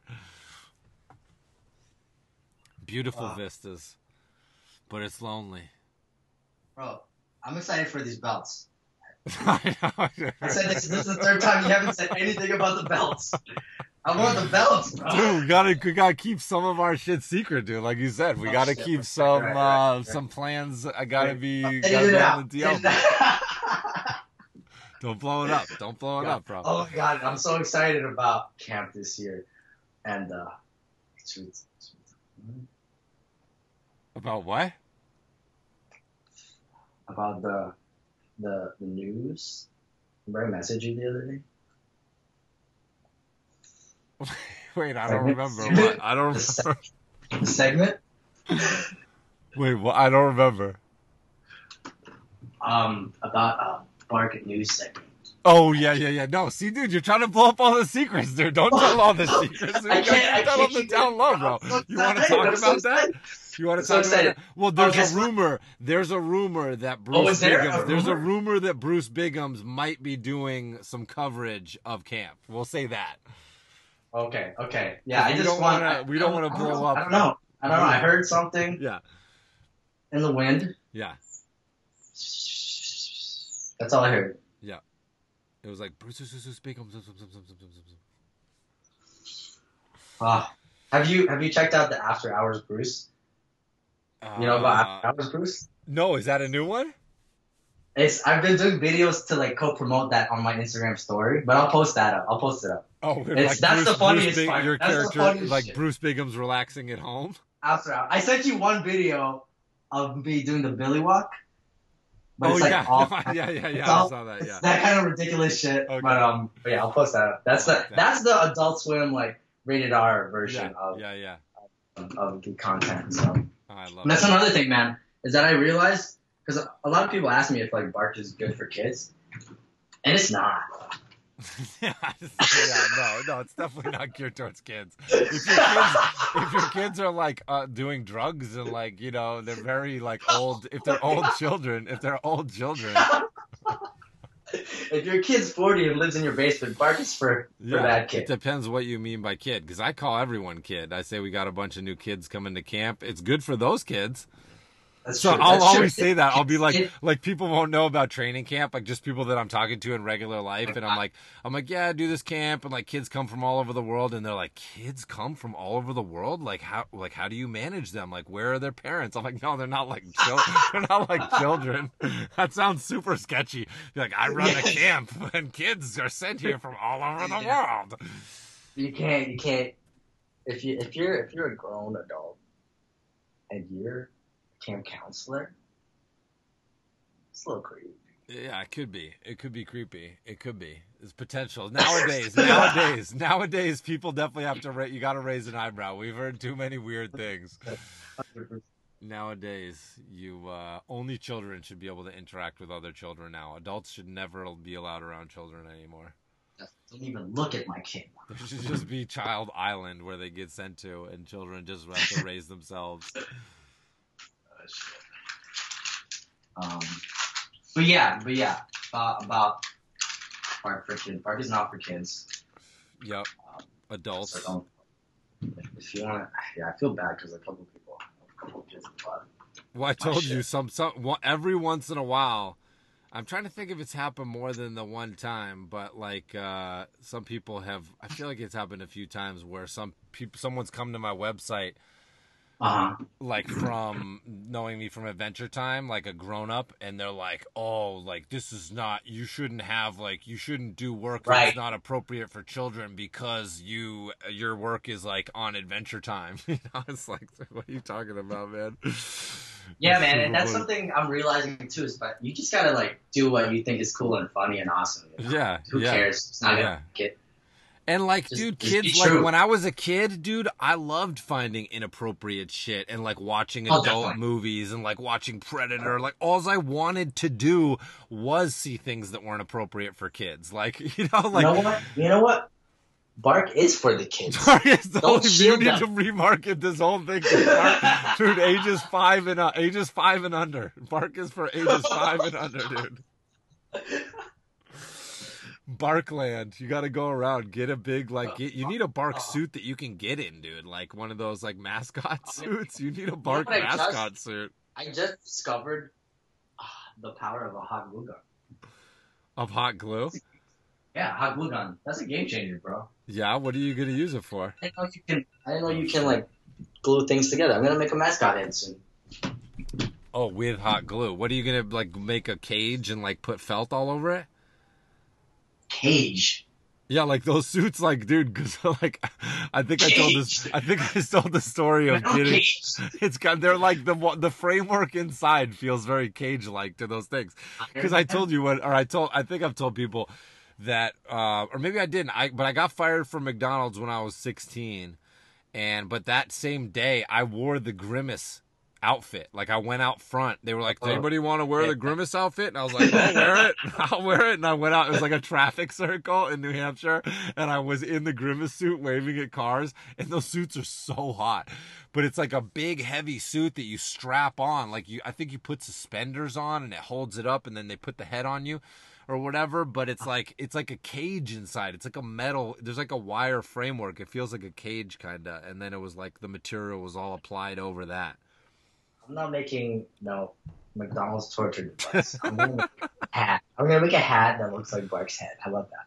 Oh, Bark hats would be crucial, dude. Like a blue hat, like with his eyes on them, and then like maybe his teeth are somewhere, like on the rim or something like that, or around the. That'd be sick. That's how I'll do that. Let's go. Let's go right now. Stop the pod. Let's go. Get on the phone, on the podcast, place the order for this product. Oh, so tell people all the products that you have, because one of the coolest things you do, and I think, you're really transcending the definition of an illustrator with really incorporating your interests of getting into these fun videos, getting into all the products that you make. But go over like some of the products you make, because I think that's one of the things that really sets your work apart. Right. Thanks, man. Well, yeah, I try to make obviously things that are different and things that illustrators don't show, but I do have, comics and t-shirts and stuff, but, I try to make different things like that. And this has come from maybe my childhood, I think one of the coolest things that I made was, a scratch card. And it kind of works as a print, and then maybe you get a prize, maybe you don't, so scratch cards, I make toys, comics. What toys did you make? Tell to what toys. Give specifics. Yeah. Okay, so I have a Dr. Op and Pill Pal figure that comes from the Side Effects comic. Super cool, posable. It's a character from your comic with a moving head and arms, right? Yeah. And so the story of Dr. Op and Pill Pal and Side Effects is that they're this medicine that cures whatever problems you have, whether it's, any everyday problems, whether you're like pissed off at your shitty job, or you just fucking broke up with somebody, or any problems that you have, you can take this medicine and it'll cure you. So that's just a little. You ingest the characters, and then like in the comic, someone ingests the characters, and then it's like the characters are in their body, like going around and like battling the like diseases in their body who are like characters and shit. Yeah, and that's the comic you were working on at camp. You brought that comic to camp, and then you were working on it, right? Yeah, I made that at camp. When you were a cadet. Yeah, when I was a cadet. And then I came out with toys later on that had packaging that looked like a little medicine box. Mm-hmm. And then I included a little receipt from the Belly Deli, which is a store inside the comic, and again, bringing things from that reality into the real thing. Bring things from my matrix into reality, and trying to make it as real as possible. And I also that was when I also dabbled in some videos too. My sister works at a Walgreens, and I asked her, "Yo, can I put a bunch of these toys in here, and we'll take a little video of me like stocking them as a Belly Deli clip." Yeah.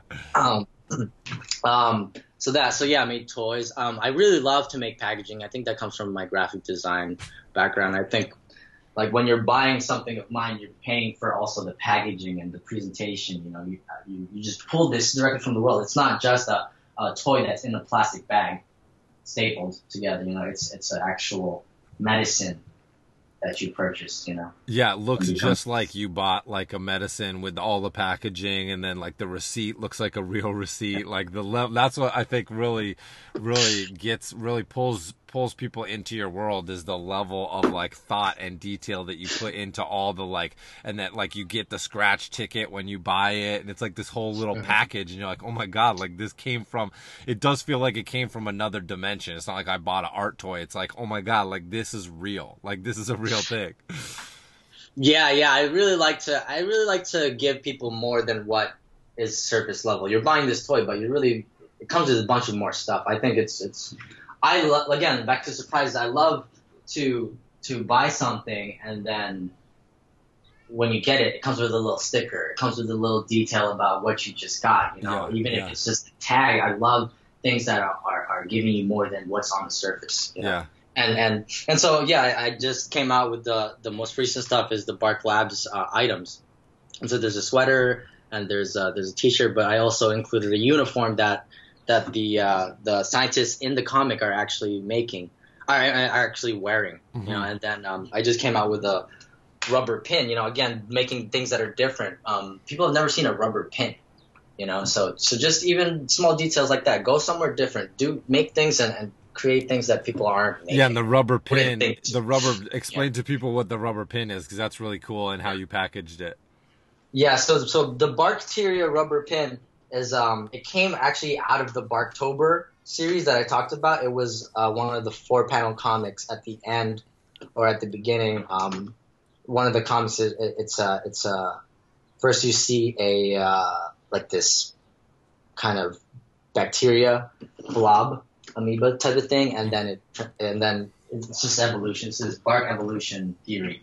So it's the bacteria, and then it's like a fish, and then it's like a prehistoric wolf, and then it's bark, right? So that came from that, and again, stumbling upon this, that's where this latest series, Bark Labs, was born, and it went all the way to a display at Toy Tokyo. Yeah. You know? Yeah. And it's just jumping off of ideas. So I took that idea and I created Bark Labs, this Bark Labs series where bark is being operated on. I made a bark plush, which my friend, she helped me out with. Shout out to Dolly Milk. Check her out. She does dope lingerie and stuff. But I made another kind of month-long comic that I posted every day or every couple of days. That was the story of Bark Labs and what Barkteria is. So Barkteria is this they don't know, the scientists don't even know what it is. It could be good. It could protect you from a bunch of diseases, or it could rid the world of all human life, you know. So I made this whole comic just about this one pin that I released later on, and the Barkteria pin comes in a little petri dish, and it looks like there's some bacteria around it, and then it's pinned into the backing inside of an actual petri dish that I bought, which I thought it was going to be really expensive, but they're like pieces of shit. Just yeah, so it's so cool. It's like this little rubber pin that's like an amoeba, but it's bark, and then it's like in this, the packaging is the petri dish, which is just so fucking cool. Yeah, I really like the way it came out. I was really excited about that too. But yeah, it's just I try to support everything. Like if there's a merch that I come out with, I want it to be supported by a story. And again, we're dropping gems here, bro. We're dropping gems. Pick them up. Get a bag to gather up all these fucking gems. Where's your gem bags at? Where are your gem bags at? So we're talking about patience. We're talking about surprise. Here we're going to talk about narrative. That's huge, dude. Mm-hmm, narrative is everything, man. Yeah. That goes right directly back into branding and your storytelling. The narrative has to be there. You know? Yeah. It's the depth. You need to give people depth to look into. Surface level, it's this cool thing, but underneath it, there's all this stuff that supports it. There's a whole scaffolding to support this one stupid pin. Right. It's a stupid pin. Right. But I made all this stuff around it. Why? I don't know.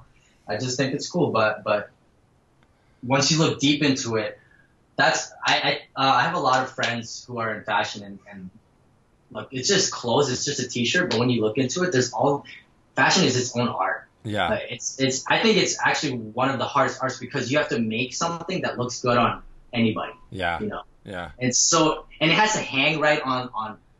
There's all these. My friend tells me you gotta see how it hangs on the shelf, on the hanger, and then you gotta see how it looks on the people. It's just there's a whole depth to this world, and you know I try to apply that into my own things in my own way. You know, so just taking things from different industries and whether it's fashion or it's designs, architecture, just taking all that and feeding it into yourself. You know, don't just live in this illustration bubble. Yeah. Look out into the world. Yeah, I think a lot of people do that. They're like, what do illustrators do? How do I become a professional illustrator? What are the rules of that? Oh, this is the path I have to follow to do that. You know, and yeah, I mean, I think that if you limit yourself to what's been done before you, then, you know, I mean, you want to, having fun, mixing and mashing stuff up like you're talking about, cross art forms, cross cultural, all that stuff. That's where you start to get into some really fun new territory and start to stand out. And I think another cool thing about what you're talking about is that, you know, you know, I mean, we're going back and talking about all these things, but it's like you didn't have a vision of this when it's all started. It's like you do this comic and then you're like, oh, I could make this pin with it. And like, you know, you start to figure out, like, you have all these ideas, you're executing them. And then as you execute the ideas, you get the whole next level of ideas, and then ideas off of that and ideas off of that. And I think that's so crucial. That's so important to share with people. No, absolutely. That's getting that momentum going. Is getting that momentum going. 100. I just clapped. You know why I just clapped? Because I'm fucking hyped up, and that's what I'm talking about, man. It's like after, like when Alfonso told me about Mocha and gave me a chance. I've been trying to get into this show for years, but they don't want the kid to win, bro. Dude, you can't let him hold you back. Exactly. So Alfonso gave me that shot, and I fucking dunked the shit out of it, man. You did. It was. I went in and I just tried my hardest to do the best I can and have the best show, and it went really well, you know, like the response and just I got so many good interactions. And another thing is like, sorry, I'm gonna go off track again, but I didn't have business cards, but I was like, what's better than a business card? I'm gonna give them free paper toys, and y'all can go get free paper toys at barkthedog.com. There's a link to the Gumroad, but I was giving out free paper toys, and I thought, hey, this is much better than a business card, because if they actually make it, they're taking the time and building Bark, literally. You know, they're all my information's on there, but beyond that, they're really getting they're becoming a part of the world. You know, they're spending more time than they would just looking at a business card and putting it in their wallet or leaving it in their wallet and it gets all crusty. You know, they're going to make this, you know, and not everybody did, but, you know, the people that do, those become like real fans, you know? Yeah. And then that's like an artifact that's like going on their desk or their shelf or whatever, you know, not just like a business card that God knows where the fuck they end up. Exactly. What was I talking about before that? I don't know. We were saying momentum, and you were clapping. Oh yeah, momentum. You were clapping with your wireless AirPods. We're clapping again. I just did like 3 miles in my living room right now, and a couple push-ups. You didn't hear those, but I did a couple push-ups. But momentum, man. Yeah. So I took that energy from Mocha, and I said this in the beginning, but I gave it a shot, and it became something at Toy Tokyo, and from Toy Tokyo, I made these videos like, how am I gonna excite people? My shit is there, but how am I gonna excite people to go and look at it? So I made these funny videos of me as a news reporter out on the field. Bruce Bigham's here live on the field reporting for Bark News. And you know, and that's also built off of the momentum and energy I get from listening to podcasts and everything. You know, all the conversations we have. Yeah. No, that was so genius, because I didn't know that's where because we hadn't like had a conversation about that, and I was following the videos, but I didn't know that like Bark, because you did the thing where Bark gets stolen and you were looking for him, and then he ends up at Toy Tokyo, and I was like, because I knew the Toy Tokyo thing was happening, and then you did it, and I was like, oh my god, this is so fucking genius, like you fucking led everybody right to Toy Tokyo. And the funny thing about that was that you said some people wrote to you and thought that Bark was really that someone really stole Bark from you. Dude, so I forgot, in between Mocha and the Toy Tokyo thing, when I had pitched the Toy Tokyo, my friend invited me to this DJ party. I met this girl once at the store that he worked at, and apparently she's this huge Russian DJ, and she had a show at Mix Mag. Do you know Mix Mag? No, I don't know anything, bro. I'm an old dad who lives in Vermont. Okay. Fucking Forest Hermit. But anyway, yeah. Apparently, I don't know shit too. Fuck. Dude, settle down over there, bro. What's all those alarms? Are you ringing bells over there and shit? Dude, I'm on a fucking schedule, man. Dude, you're losing your mind.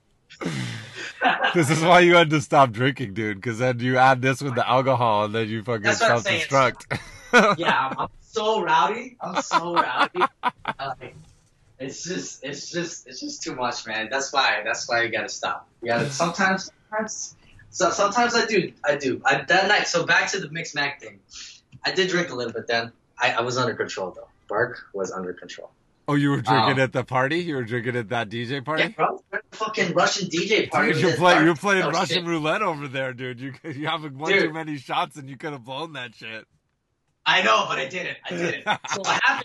So what happened is that I'm wearing my Bark Paw, which is exclusive. It was released only in person at Mocha. They're gonna be coming soon. Lucky Bark Paws are severed bark paws, and if you wear them, they bring you good fortune. Oh yeah, I've seen those. And those are plush? What are those made of? I've seen them. Yeah, they're plush. It's a plush with a red chain. It's cut good. The product, the level of like we're jumping back and forth and sort of half describing these products, but people need to go, well it's barkthedog.com, right? Or just barkthedog.com and bark the dog with a C. Yeah. Just like sometimes you could spell Mark with a K, sometimes you spell Mark with a C. Right, and yeah, people could pull it up on the website and look at all the products because the products are off the chain. Like the amount of creativity that's going in these products is ridiculous. Appreciate it, man. Yeah, and I think these products are just like an illustration piece. Yeah, totally. I don't treat it different than that. It's like a real life. It's like a 3D manifested illustration piece, dude. It's the best. I'm making all this shit for me. Like, if you guys can like it, if you like it, you like it. But like, I love this shit, So if you want to be a part of it, be part of it. But like, I just try to make stuff that I love and wear and use. But yeah, okay. Back to the Russian techno DJ dark party. This was first of all, check out Julia Gover. Her shit, her fucking techno is some dark. Like Aku, Samurai Jack techno future shit. I love it. It's amazing. She's a very talented DJ, and she makes all her own audio and all her own sounds. She's not just pressing buttons. She's like recording sounds and making these sets, right? Dope. So I was at this party. We're getting little tips. Got free drinks at the bar. Blah blah blah. And she comes over to me and she's like, "Oh, I love that paw. Can I wear it? It'd be great for the stream."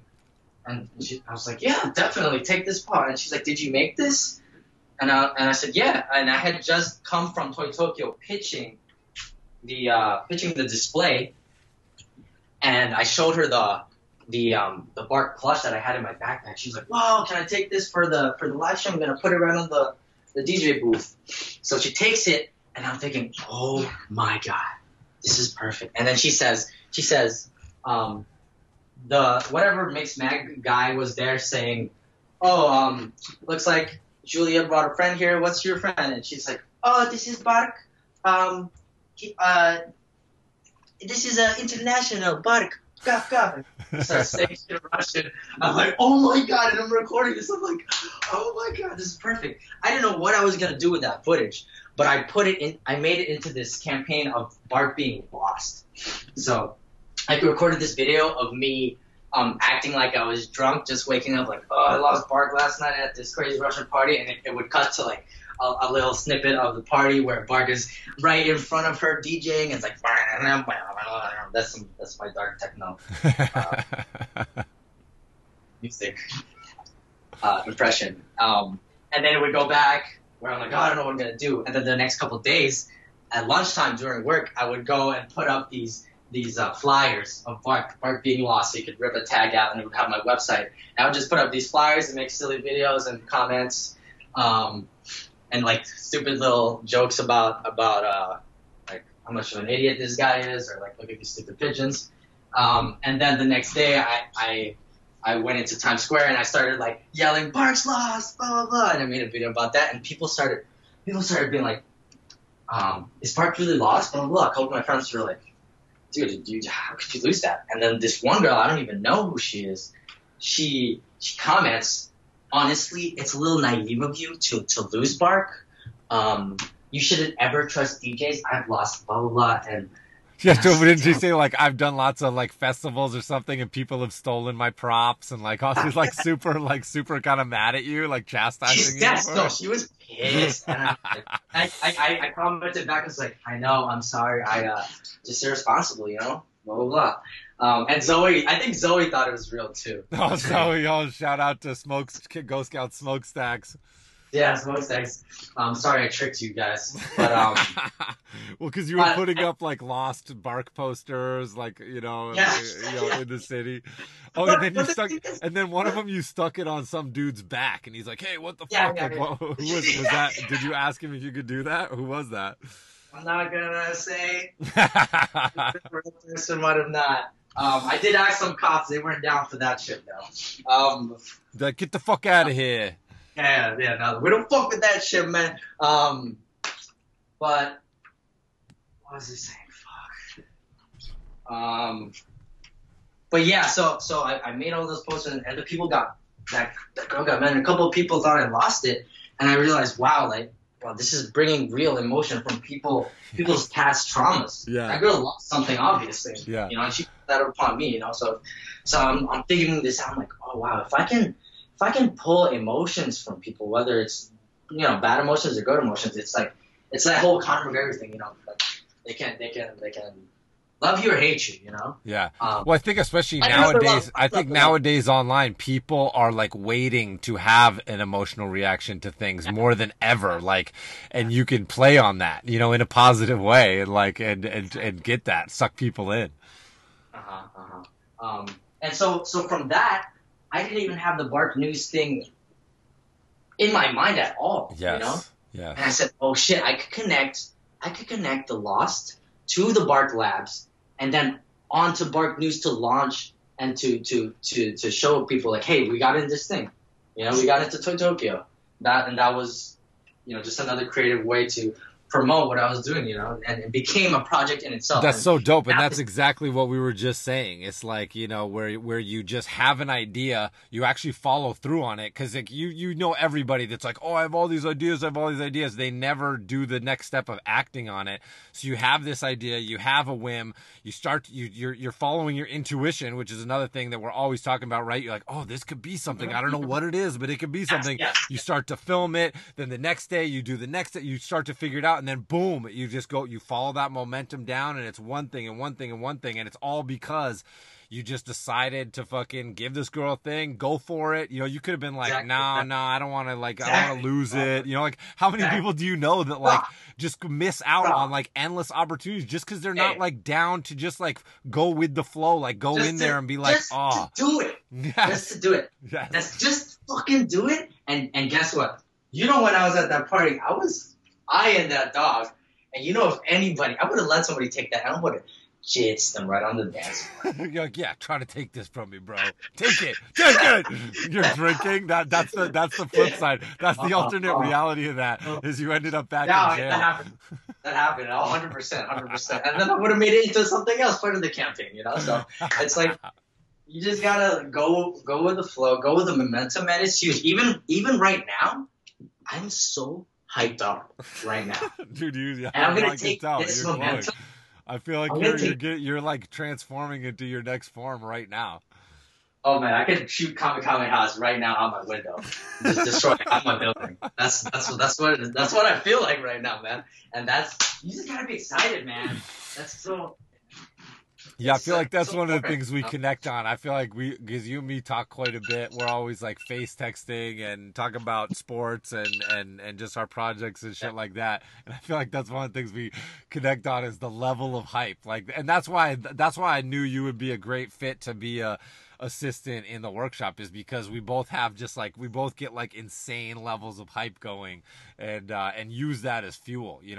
I know that not everybody is wired to have that level of hype, but like, I think you and me also like really try to amp it up and feed on it and throw the gasoline on the fire and do things that we know will get us like insanely hyped up. Like, we love to hype, but like when we watch the UFC together, like here at camp, we're like losing our fucking, we're like jumping up and down and like punching each other, like losing our fucking minds. Yeah. Like, I love yelling. I love losing it. I love losing it. I love getting so hyped.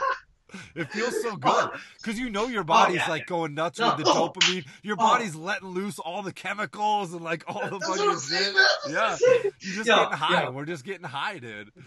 We were talking about this before. If you don't get excited, like it's one thing to play sports. Not everybody can play sports, and like from playing sports, like I get this weird like victory adrenaline thing that like really calms me down. Right. You know. But if you can at least watch sports and be excited about something, it doesn't have to be like basketball or fucking UFC, but like that excitement that you're like you're invested in these people and you just get you know, oh my god, like that. People need that, man. People don't have that. I feel bad for them. People think, that's like, people think it's really silly to get like some people think it's silly to get so hyped up over sports. Like, who fucking cares? I could do that. But like, that's something that we were talking about. What you're referencing is we were like, I think it was after one of the UFCs we watched where we were just going like ballistic, like just like losing our fucking minds in the camper watching it. And I love that. I love the next morning after we watch a UFC at camp, we're like doing the moves and shit. Yeah. No, but we let ourselves get so hyped up, and then we were talking about it. We were like, man, imagine if like you didn't watch sports, like what, or like you weren't playing sports or like a super fan of sports. Like, when would you ever get this hyped up about something? Like, you don't watch a movie and like you might like clap at the end of a movie, but you're not like screaming. You're not screaming at the television, dude. I used to get kicked out of the like at Cartoon Network. I would watch the basketball games at the studio, and they made me move. I used to get kicked out of the lounge because I would just be watching by myself, and I would get so loud that like I remember one time Kelly Cruz, the producer of Adventure Time, she said she was on the phone in her office, which is like, you know, like in the build, it's like in the same area, but it's like it's a bit far away, and then like her door would be closed, and she said the person that she was on the phone with was like, what is going on? Like in the background, it was me like watching an NBA game, like drinking beers and getting like I'm in the stands at the arena, like that hyped and rowdy, like alone in the middle of the day. Like people would complain, they'd be like, he's so disruptive, he's way too loud. But like, dude, it's the best. Like letting yourself get that hyped up is the best feeling in the world. Oh yeah. Especially about things that I think that they don't really matter. Yeah. It's a game, and it's silly. You got to be silly, you know, to get that's excited. That's the beauty like of it, and then you get to walk away. It's not like all of a sudden, like a wolf is eating your child, and you're like losing your mind, and then the rest of your life, is terrible. It's like you're getting so hyped up, almost like you're in the fight or something, or like there's something really serious happening, but then it's over, and you're like, oh wow, that was great, and then you just feel all the fucking adrenaline and all like the after effects of like having all these amazing chemicals like hyping through your body. It's the greatest feeling ever. It goes back to the Russians. It goes back to the genetics, to the DNA. This is within us. This is nature. You know, true. Absolutely. Back in the day, there would be hunts. There would be turf wars where people would get hyped up, like, "Oh shit, kill that motherfucker with that spear," you know, or yeah, totally.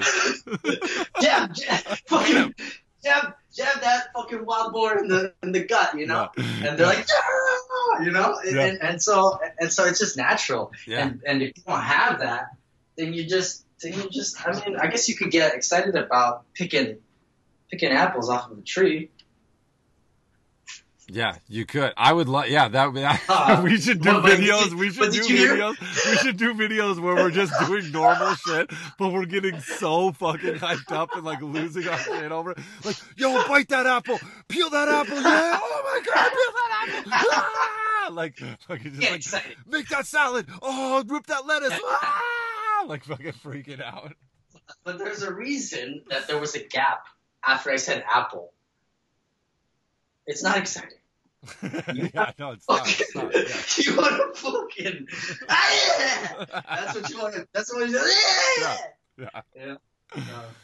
That's all. Yeah, I love people that love to get hyped. That's definitely a big part of our connection. I love freaking out. For sure. All right, man. Well, we got an hour 35 in the books here. Here we go. Nice. So where can people find you? You can find me on Instagram, Facebook, and my website. Check out my website if you really haven't checked it out. Beyond social media, you can find me on Instagram, Bark the Dog, with a C. But check out the website, man. I really tried to do something different with the website, so check that out. Hit me up. Otherwise, the Bark Patreons are going up, and Bark's a little sick, guys. In the arms or the eyes of an angel. He's a little sick, and he needs your help a little bit. So if you can give $1, he might be able to get a doctor's visit or fix his broken limbs or have some NyQuil to go to sleep. So. Are you announcing the Patreon right now? It's not a Patreon. It's just you just gotta help this little guy out. This is not a scam. Yeah. This is a Go and real donate. cartoon.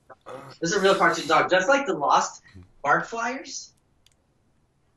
This is a real cartoon dog. There is a dimension where this is very real, and we're living in it. This is it. It's real. It's it. It's real. You saw. There's a real newscaster. There's a real Bark Labs. It's all real. So just if you have it in your heart, that's what I'm saying. If you have it in your heart, then just at least check Bark the Dog out anywhere and everywhere. No, it's Bark definitely worth following because you actually, like we've been describing, you're actually putting a lot of thought into like these campaigns, and like it's fun. Like there's evolving storylines and surprise, and it's much more than just seeing someone pop up some images, and it's definitely thanks, man. it's probably the most entertaining stuff that I see coming through the feed. So I'm always hyped for it. Thanks. Oh my god. So help save Bark. Go to Bark. Go check it out. And then of course you will be counseling. You'll be a counselor for the third year in a row at Girl Scout Training Camp Year 7. I wonder what the Year 4. I'm coming for the attendance record. I wonder what the record. Oh, you're coming for Greenstone's consecutive attendance record? Yeah, bro. Yeah, because his is done. It was. I got those. I got those vacations. His is at 5, dude. You're not. You're close already. 5, but I've been there the full time every time. Oh, that's true. So it's 4. So you're up to 4 already. No, because you were a cadet. Including so this cadet, year will be 4. This year will be 4 years in a row. I think this year will be 4. Yeah. Wow. So Andrew. But full. I never come halfway. I'm not a halfway guy. I got vacation days, motherfucker. Oh, very saucy, very rowdy, very confrontational. Sorry. I'm sorry. I love it. He's doing his thing out there, man. He's doing his thing out there. I see those the nib shit he's doing. That's hot. Yeah, well, he's out of the game because he would have to start over now because he broke his streak. So he'd only be at 1. So he's already out of the game. He's like one of the. Now he's at the bottom of the pile. How? I'm gonna strip him of all the accolades I've given him. Give me my drawings back. So you'll be at camp, so people. I'll plug the applications and stuff, but it's gonna come up the application because since camp is early again this year. It's almost May 1st, and then it'll only be a month before applications are due because they're due June 1st. And then it's only going to be 6 weeks after that the camp starts. So camp's like 10 weeks away. Camp's like 10 weeks away, bro. Wow. Yeah. Not to mention the summit. The summit's going to be the summit's only like a month away. The summit's only like 4 weeks away. Yeah, I'm riding up there with Dr. D Foothead. We're riding up together, whipping work. Oh, for real? Foothead's coming up with you. He's going to ride the bus with you? Yeah. If I can get a car, I'm working on this mobile whip car situation. Oh yeah, I thought you were gonna get a whip. Why don't you guys ride up on do it Dumb and Dumber and ride up on your fucking Honda Ruckus or whatever? Oh my god, it won't even start up, man. I gotta take that shit to the shop. Oh no, really? Yeah. Because I didn't start it all winter. Oh yes, you just need to clean the carburetor. I need to charge the battery or something. Yeah. But yeah, guys, at the end of the day, check out Bark the Dog stuff, whatever. But check out the latest coverage of Bruce Biggums on Bark News. I think it's really funny, and it's fun stuff. So Sweet. check it out. All right, man. Well, you can say farewell, and then we'll click over and wrap it up. Okay. Farewell. Bye. Ooh, that was a spicy old beef stew, wasn't it? That was a heaping bowl. That was like we're stirring the pot, a giant pot of beef stew on the stove, and then your elbow knocks the chili flakes in there. Oops, and they're all going in, and all of a sudden, this is a spicy 5-alarm beef stew. You know, me and my man Dusty, me and my man Bark, we get each other hyped up. You know what I'm saying? You ever seen a shrimp and a dog hanging out? You just did in your mind. We were just dancing all through your brain. We were kicking down the doors. We were smashing out the windows to let some fresh air in. Let those stale fucking ideas out. Let that fresh air in. You know what I'm saying? You know, as always, use this podcast as a weekly reminder that it's truly up to you. You know, this was a great example when Alex is talking about going out there and fucking bringing Bark out, and the DJ saying, hey, can I hold the dog? And then him going, I don't know what I'm going to use this for, but I'm going to use this for something. It's like you're out there living your destiny. You're pursuing your goals in everything that you're doing in your life. You're preparing yourself for success all the time, right? He was prepared to react to an opportunity there. He created that opportunity, and then he didn't just see it and then go, well, maybe next time I'll do that. Maybe I'll come back and try to orchestrate something. He just seized the moment. He took advantage of it, and he used it, and he built upon it. That created the first wave. Then the next wave came where he's doing the investigative reporting, and he cooks up this whole scheme. So genius, and exactly what you want to be doing. Just really engaged and aware of what's going on around you so that you can be, you know, that's what being present in your life as a creative human being is, right? We're creative animals in this infinite universe. Stop waiting for stuff to take shape. Make it, right? Grab that clay and start to mold it yourself, and set some goals right now for the week that, you know, you can do, whether they're big or small or whatever they are. You know, get that weekly planner, get that dry erase board, and start to plan it out. Plan out the next few days, plan out this week, plan out what you're going to do next week. Have a productive day today. Get in a little productive session tonight if you can, you know, and turn that into more productivity tomorrow. That's how it works. One day at a time, just being productive. It's not some big thing that you need to plan for in the future. It's planning each and every day, each and every week. And just having fun with it, you know? And, you know, as always, when you're out there doing it for yourself, make sure you're taking the time, just like me and Alex are right now, to try to inspire other people, right? Don't just do for you. Turn around, inspire your friends, inspire people in your community, inspire people in your online community. Really take some time and think about what you can say and do, even if it's just sharing your process, sharing your thoughts, giving some people feedback on their shit to really pump them up and give them encouragement. You know, these are all ways that you can hype yourself up, like me and Alex were talking about from the workshop. Like, doing this not only hypes other people up, when you try to hype other people up, you get hyped up. You know, you get hyped, you know? So do that, and you will feel your powers increasing. That's the name of the game here. You know, that's what this podcast is all about. That's what the workshop's all about. That's what the Ghost Scouts is all about. And go over to GhostRoomGlobal.com right now and apply for Ghost Scout Training Camp Year 7. Because as we were talking about, the applications are due in about a month. June 1st is the deadline for applications. Camp starts in mid-July. It starts Friday, July 13th. Friday the 13th. Someone's definitely going to get murdered. There was a bear in my yard. The dogs got a bear up a tree, in the middle of the night. I came out and there was a bear up a tree in my yard here in the woods. So, maybe this is the year that bears come in and eat one of the campers, you know what I'm saying, on the first night on Friday the 13th. So, you know, it's going to be an exciting year no matter what happens. Whether someone gets eaten alive or not, it's always exciting at Go Scout training camp. So get those applications in. Stop sitting on them. Get it done. Don't wait till the last minute, because some spots will already kind of be we're going to accept some of the internationals. If you're an international applicant and you haven't done it yet, you're really slacking. You need to get it in ASAP, because we're going to be accepting some of the internationals in the next couple of weeks here. So get on it. Let's see. I think that's about it. Go over and, don't forget to order your Saraswati poster. Pre-order that Saraswati poster. If you want one, you can get it in a combo pack. Save a couple of bucks. Save $15 if you buy it in conjunction with the Shiva poster. You can get the Superfan combo. You can get, you can buy the Saraswati poster on its own, or you can get the combo with the Shiva.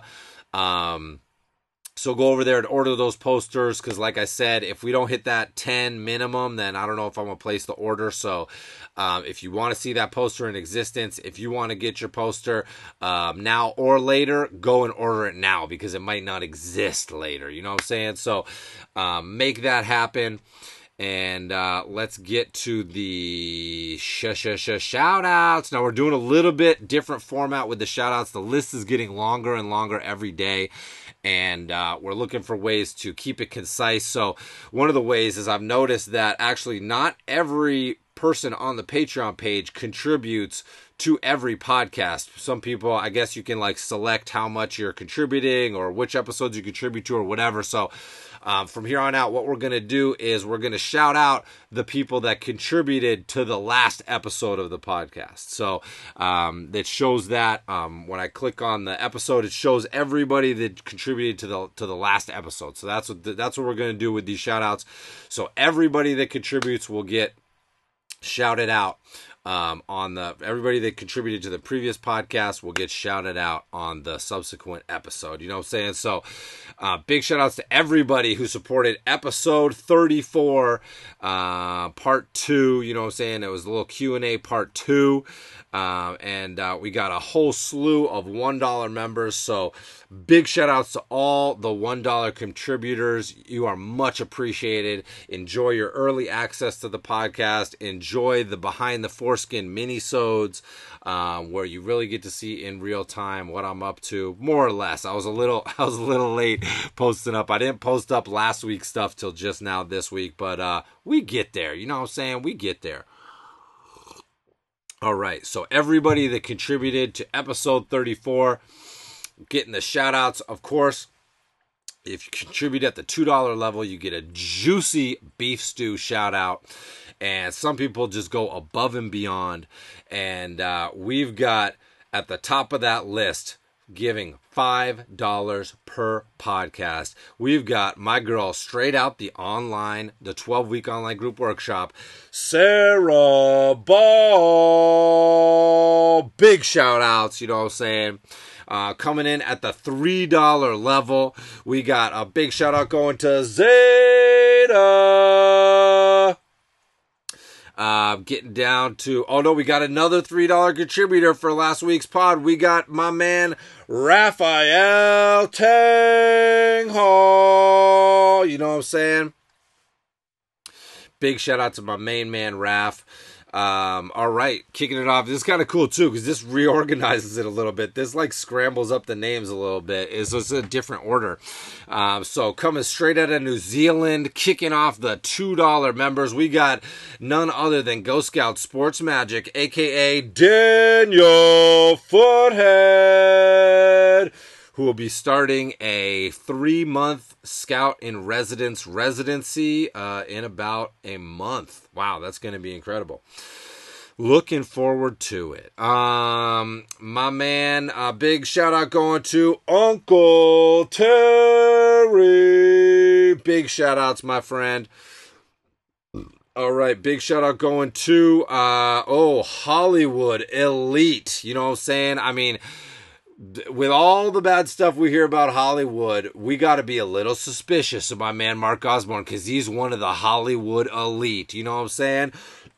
But he's a good egg. We know he's a good egg. We don't think he's part of the reptile conspiracy. And if he is, we might cut him some slack anyway. You know we're talking about the director of The Little Prince and Kung Fu Panda, none other than Mark Osborne.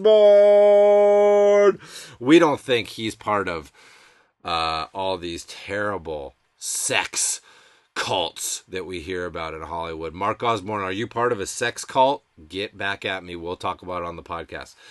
He is definitely going to be on an episode of the podcast soon, okay? We've got some big things coming on the podcast. We've got some big guests coming in. It's going to be really fun.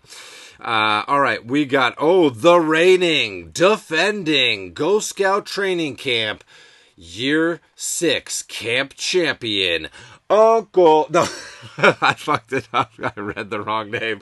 John Mansfield, a.k.a. Beard Lips. God damn, I was looking at the list. I read the wrong name.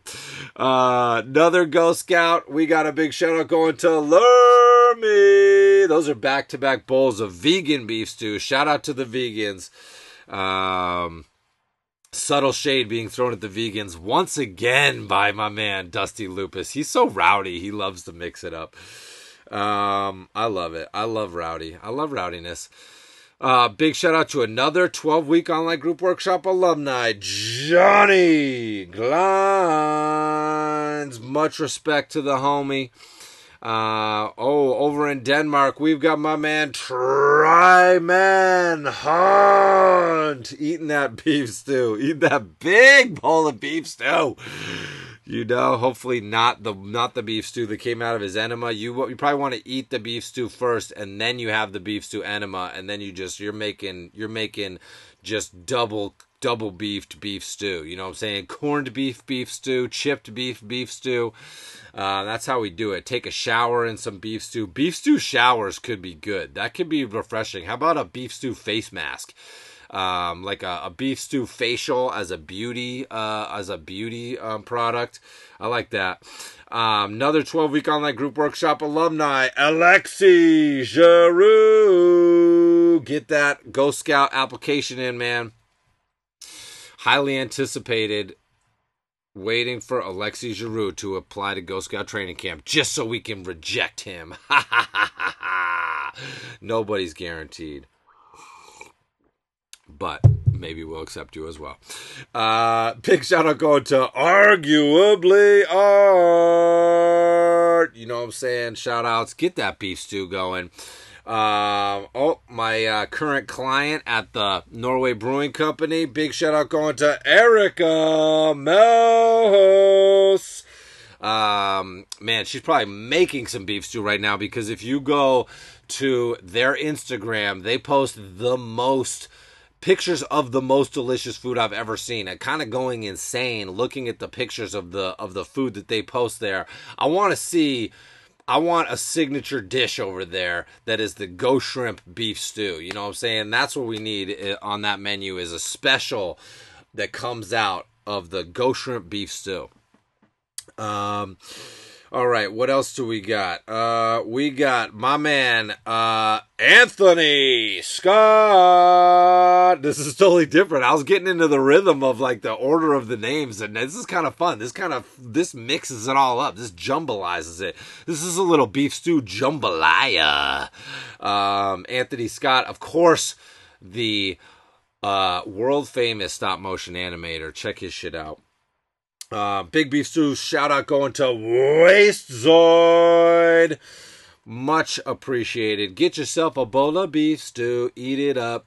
Wastezoid doesn't even eat beef stew with a spoon or a fork. Wastezoid eats beef stew with his or her or its just hands, just obviously, or maybe like a tendril, like just a weird proboscis comes out of the whatever the face is and just sucks up the beef stew.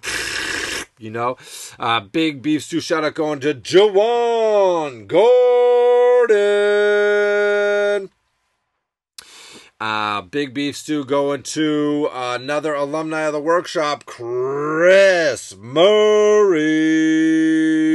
That's a great indicator of whether I'm like totally full of shit or not, or whether I'm just like a total idiot, is that people that have actually taken the workshop and listened to me every week for 3 months nonstop, they can't get enough, and then they come and subscribe to the podcast. So big shout outs to everybody that can stand listening to me that much. Because my wife certainly can't. She doesn't even listen to the podcast because she's like, I live it. I don't need to hear it. You know what I'm saying? And also Chris Murray, get in that application. You know what I'm saying? Don't slack. Whoever's applying to Ghost Scout training camp, get them in. This is the final countdown, y'all. Big Beef Stew shout out going to Michael Brancato. Much respect. Much Beef Stew. Thank you everyone for contributing. We got a Big Beef Stew shout out going to Ryan Sims. Big shout out going to Otto Heaney Illustration. We got so many supporters. This is insanity. It just keeps going. Big Beef Stew shout out going to Chris Wynn. We're up to 49 contributors. Like, who is going to crack 50? Who's going to be the 50th contributor? We're halfway to our yearly goal of 100 contributors already, which is so cool. Big shout out going to Steve Winfield Meyer. Get yourself a bowl of beef stew. More beef stew water fountains, beef stew fondue pots going out to Spook Novel. Big Beef Stew shout out going to Khalil Fry. Much respect. Big Beef Stew going out to Jesse Kakaka Donnie. We usually end with that one, but we ain't done yet. Big shout out to Alejandro Fuentes. Killing the online group workshop. Killed it. Murdered it. Put it to sleep and buried it. Can you murder something and put it to sleep? Yes, in an infinite universe. And last but not least, the final supporter of last week's podcast at the shout out level, Alec Wright. Big Beef Stew shout outs. All right. So, if you did not hear your name on it, it's because you didn't support last week's episode. So everybody, that supports this episode will be shouted out next week. But this is just a way to keep it a little more concise, and the reward of the shout out is really for contributing to each podcast. So you get the shout outs that you paid for. You know what I'm saying? No free rides on this podcast, even though it's a free podcast. But you got to pay for the privilege of that juicy, chunky beef stew. So big shout out to people that contribute to each and every single episode. And of course, everything, even if you only contributed once and bounced, we love it. You know, every contribution just means the world and allows me to really dig in and keep going on this podcast, spend my time doing it and enjoying it, and spend my time doing the extras, the behind the foreskin and stuff like that for it, and just gonna really keep cooking up extra stuff for the Patreon. Like I said, I'm really aiming to make the Patreon page the ultimate Ghost Shrimp fan club. So big shout outs to everybody who appreciates it and contributes. We will see you next week. So until next week, stay positive, stay productive, and have a very fun week. All right, peace out.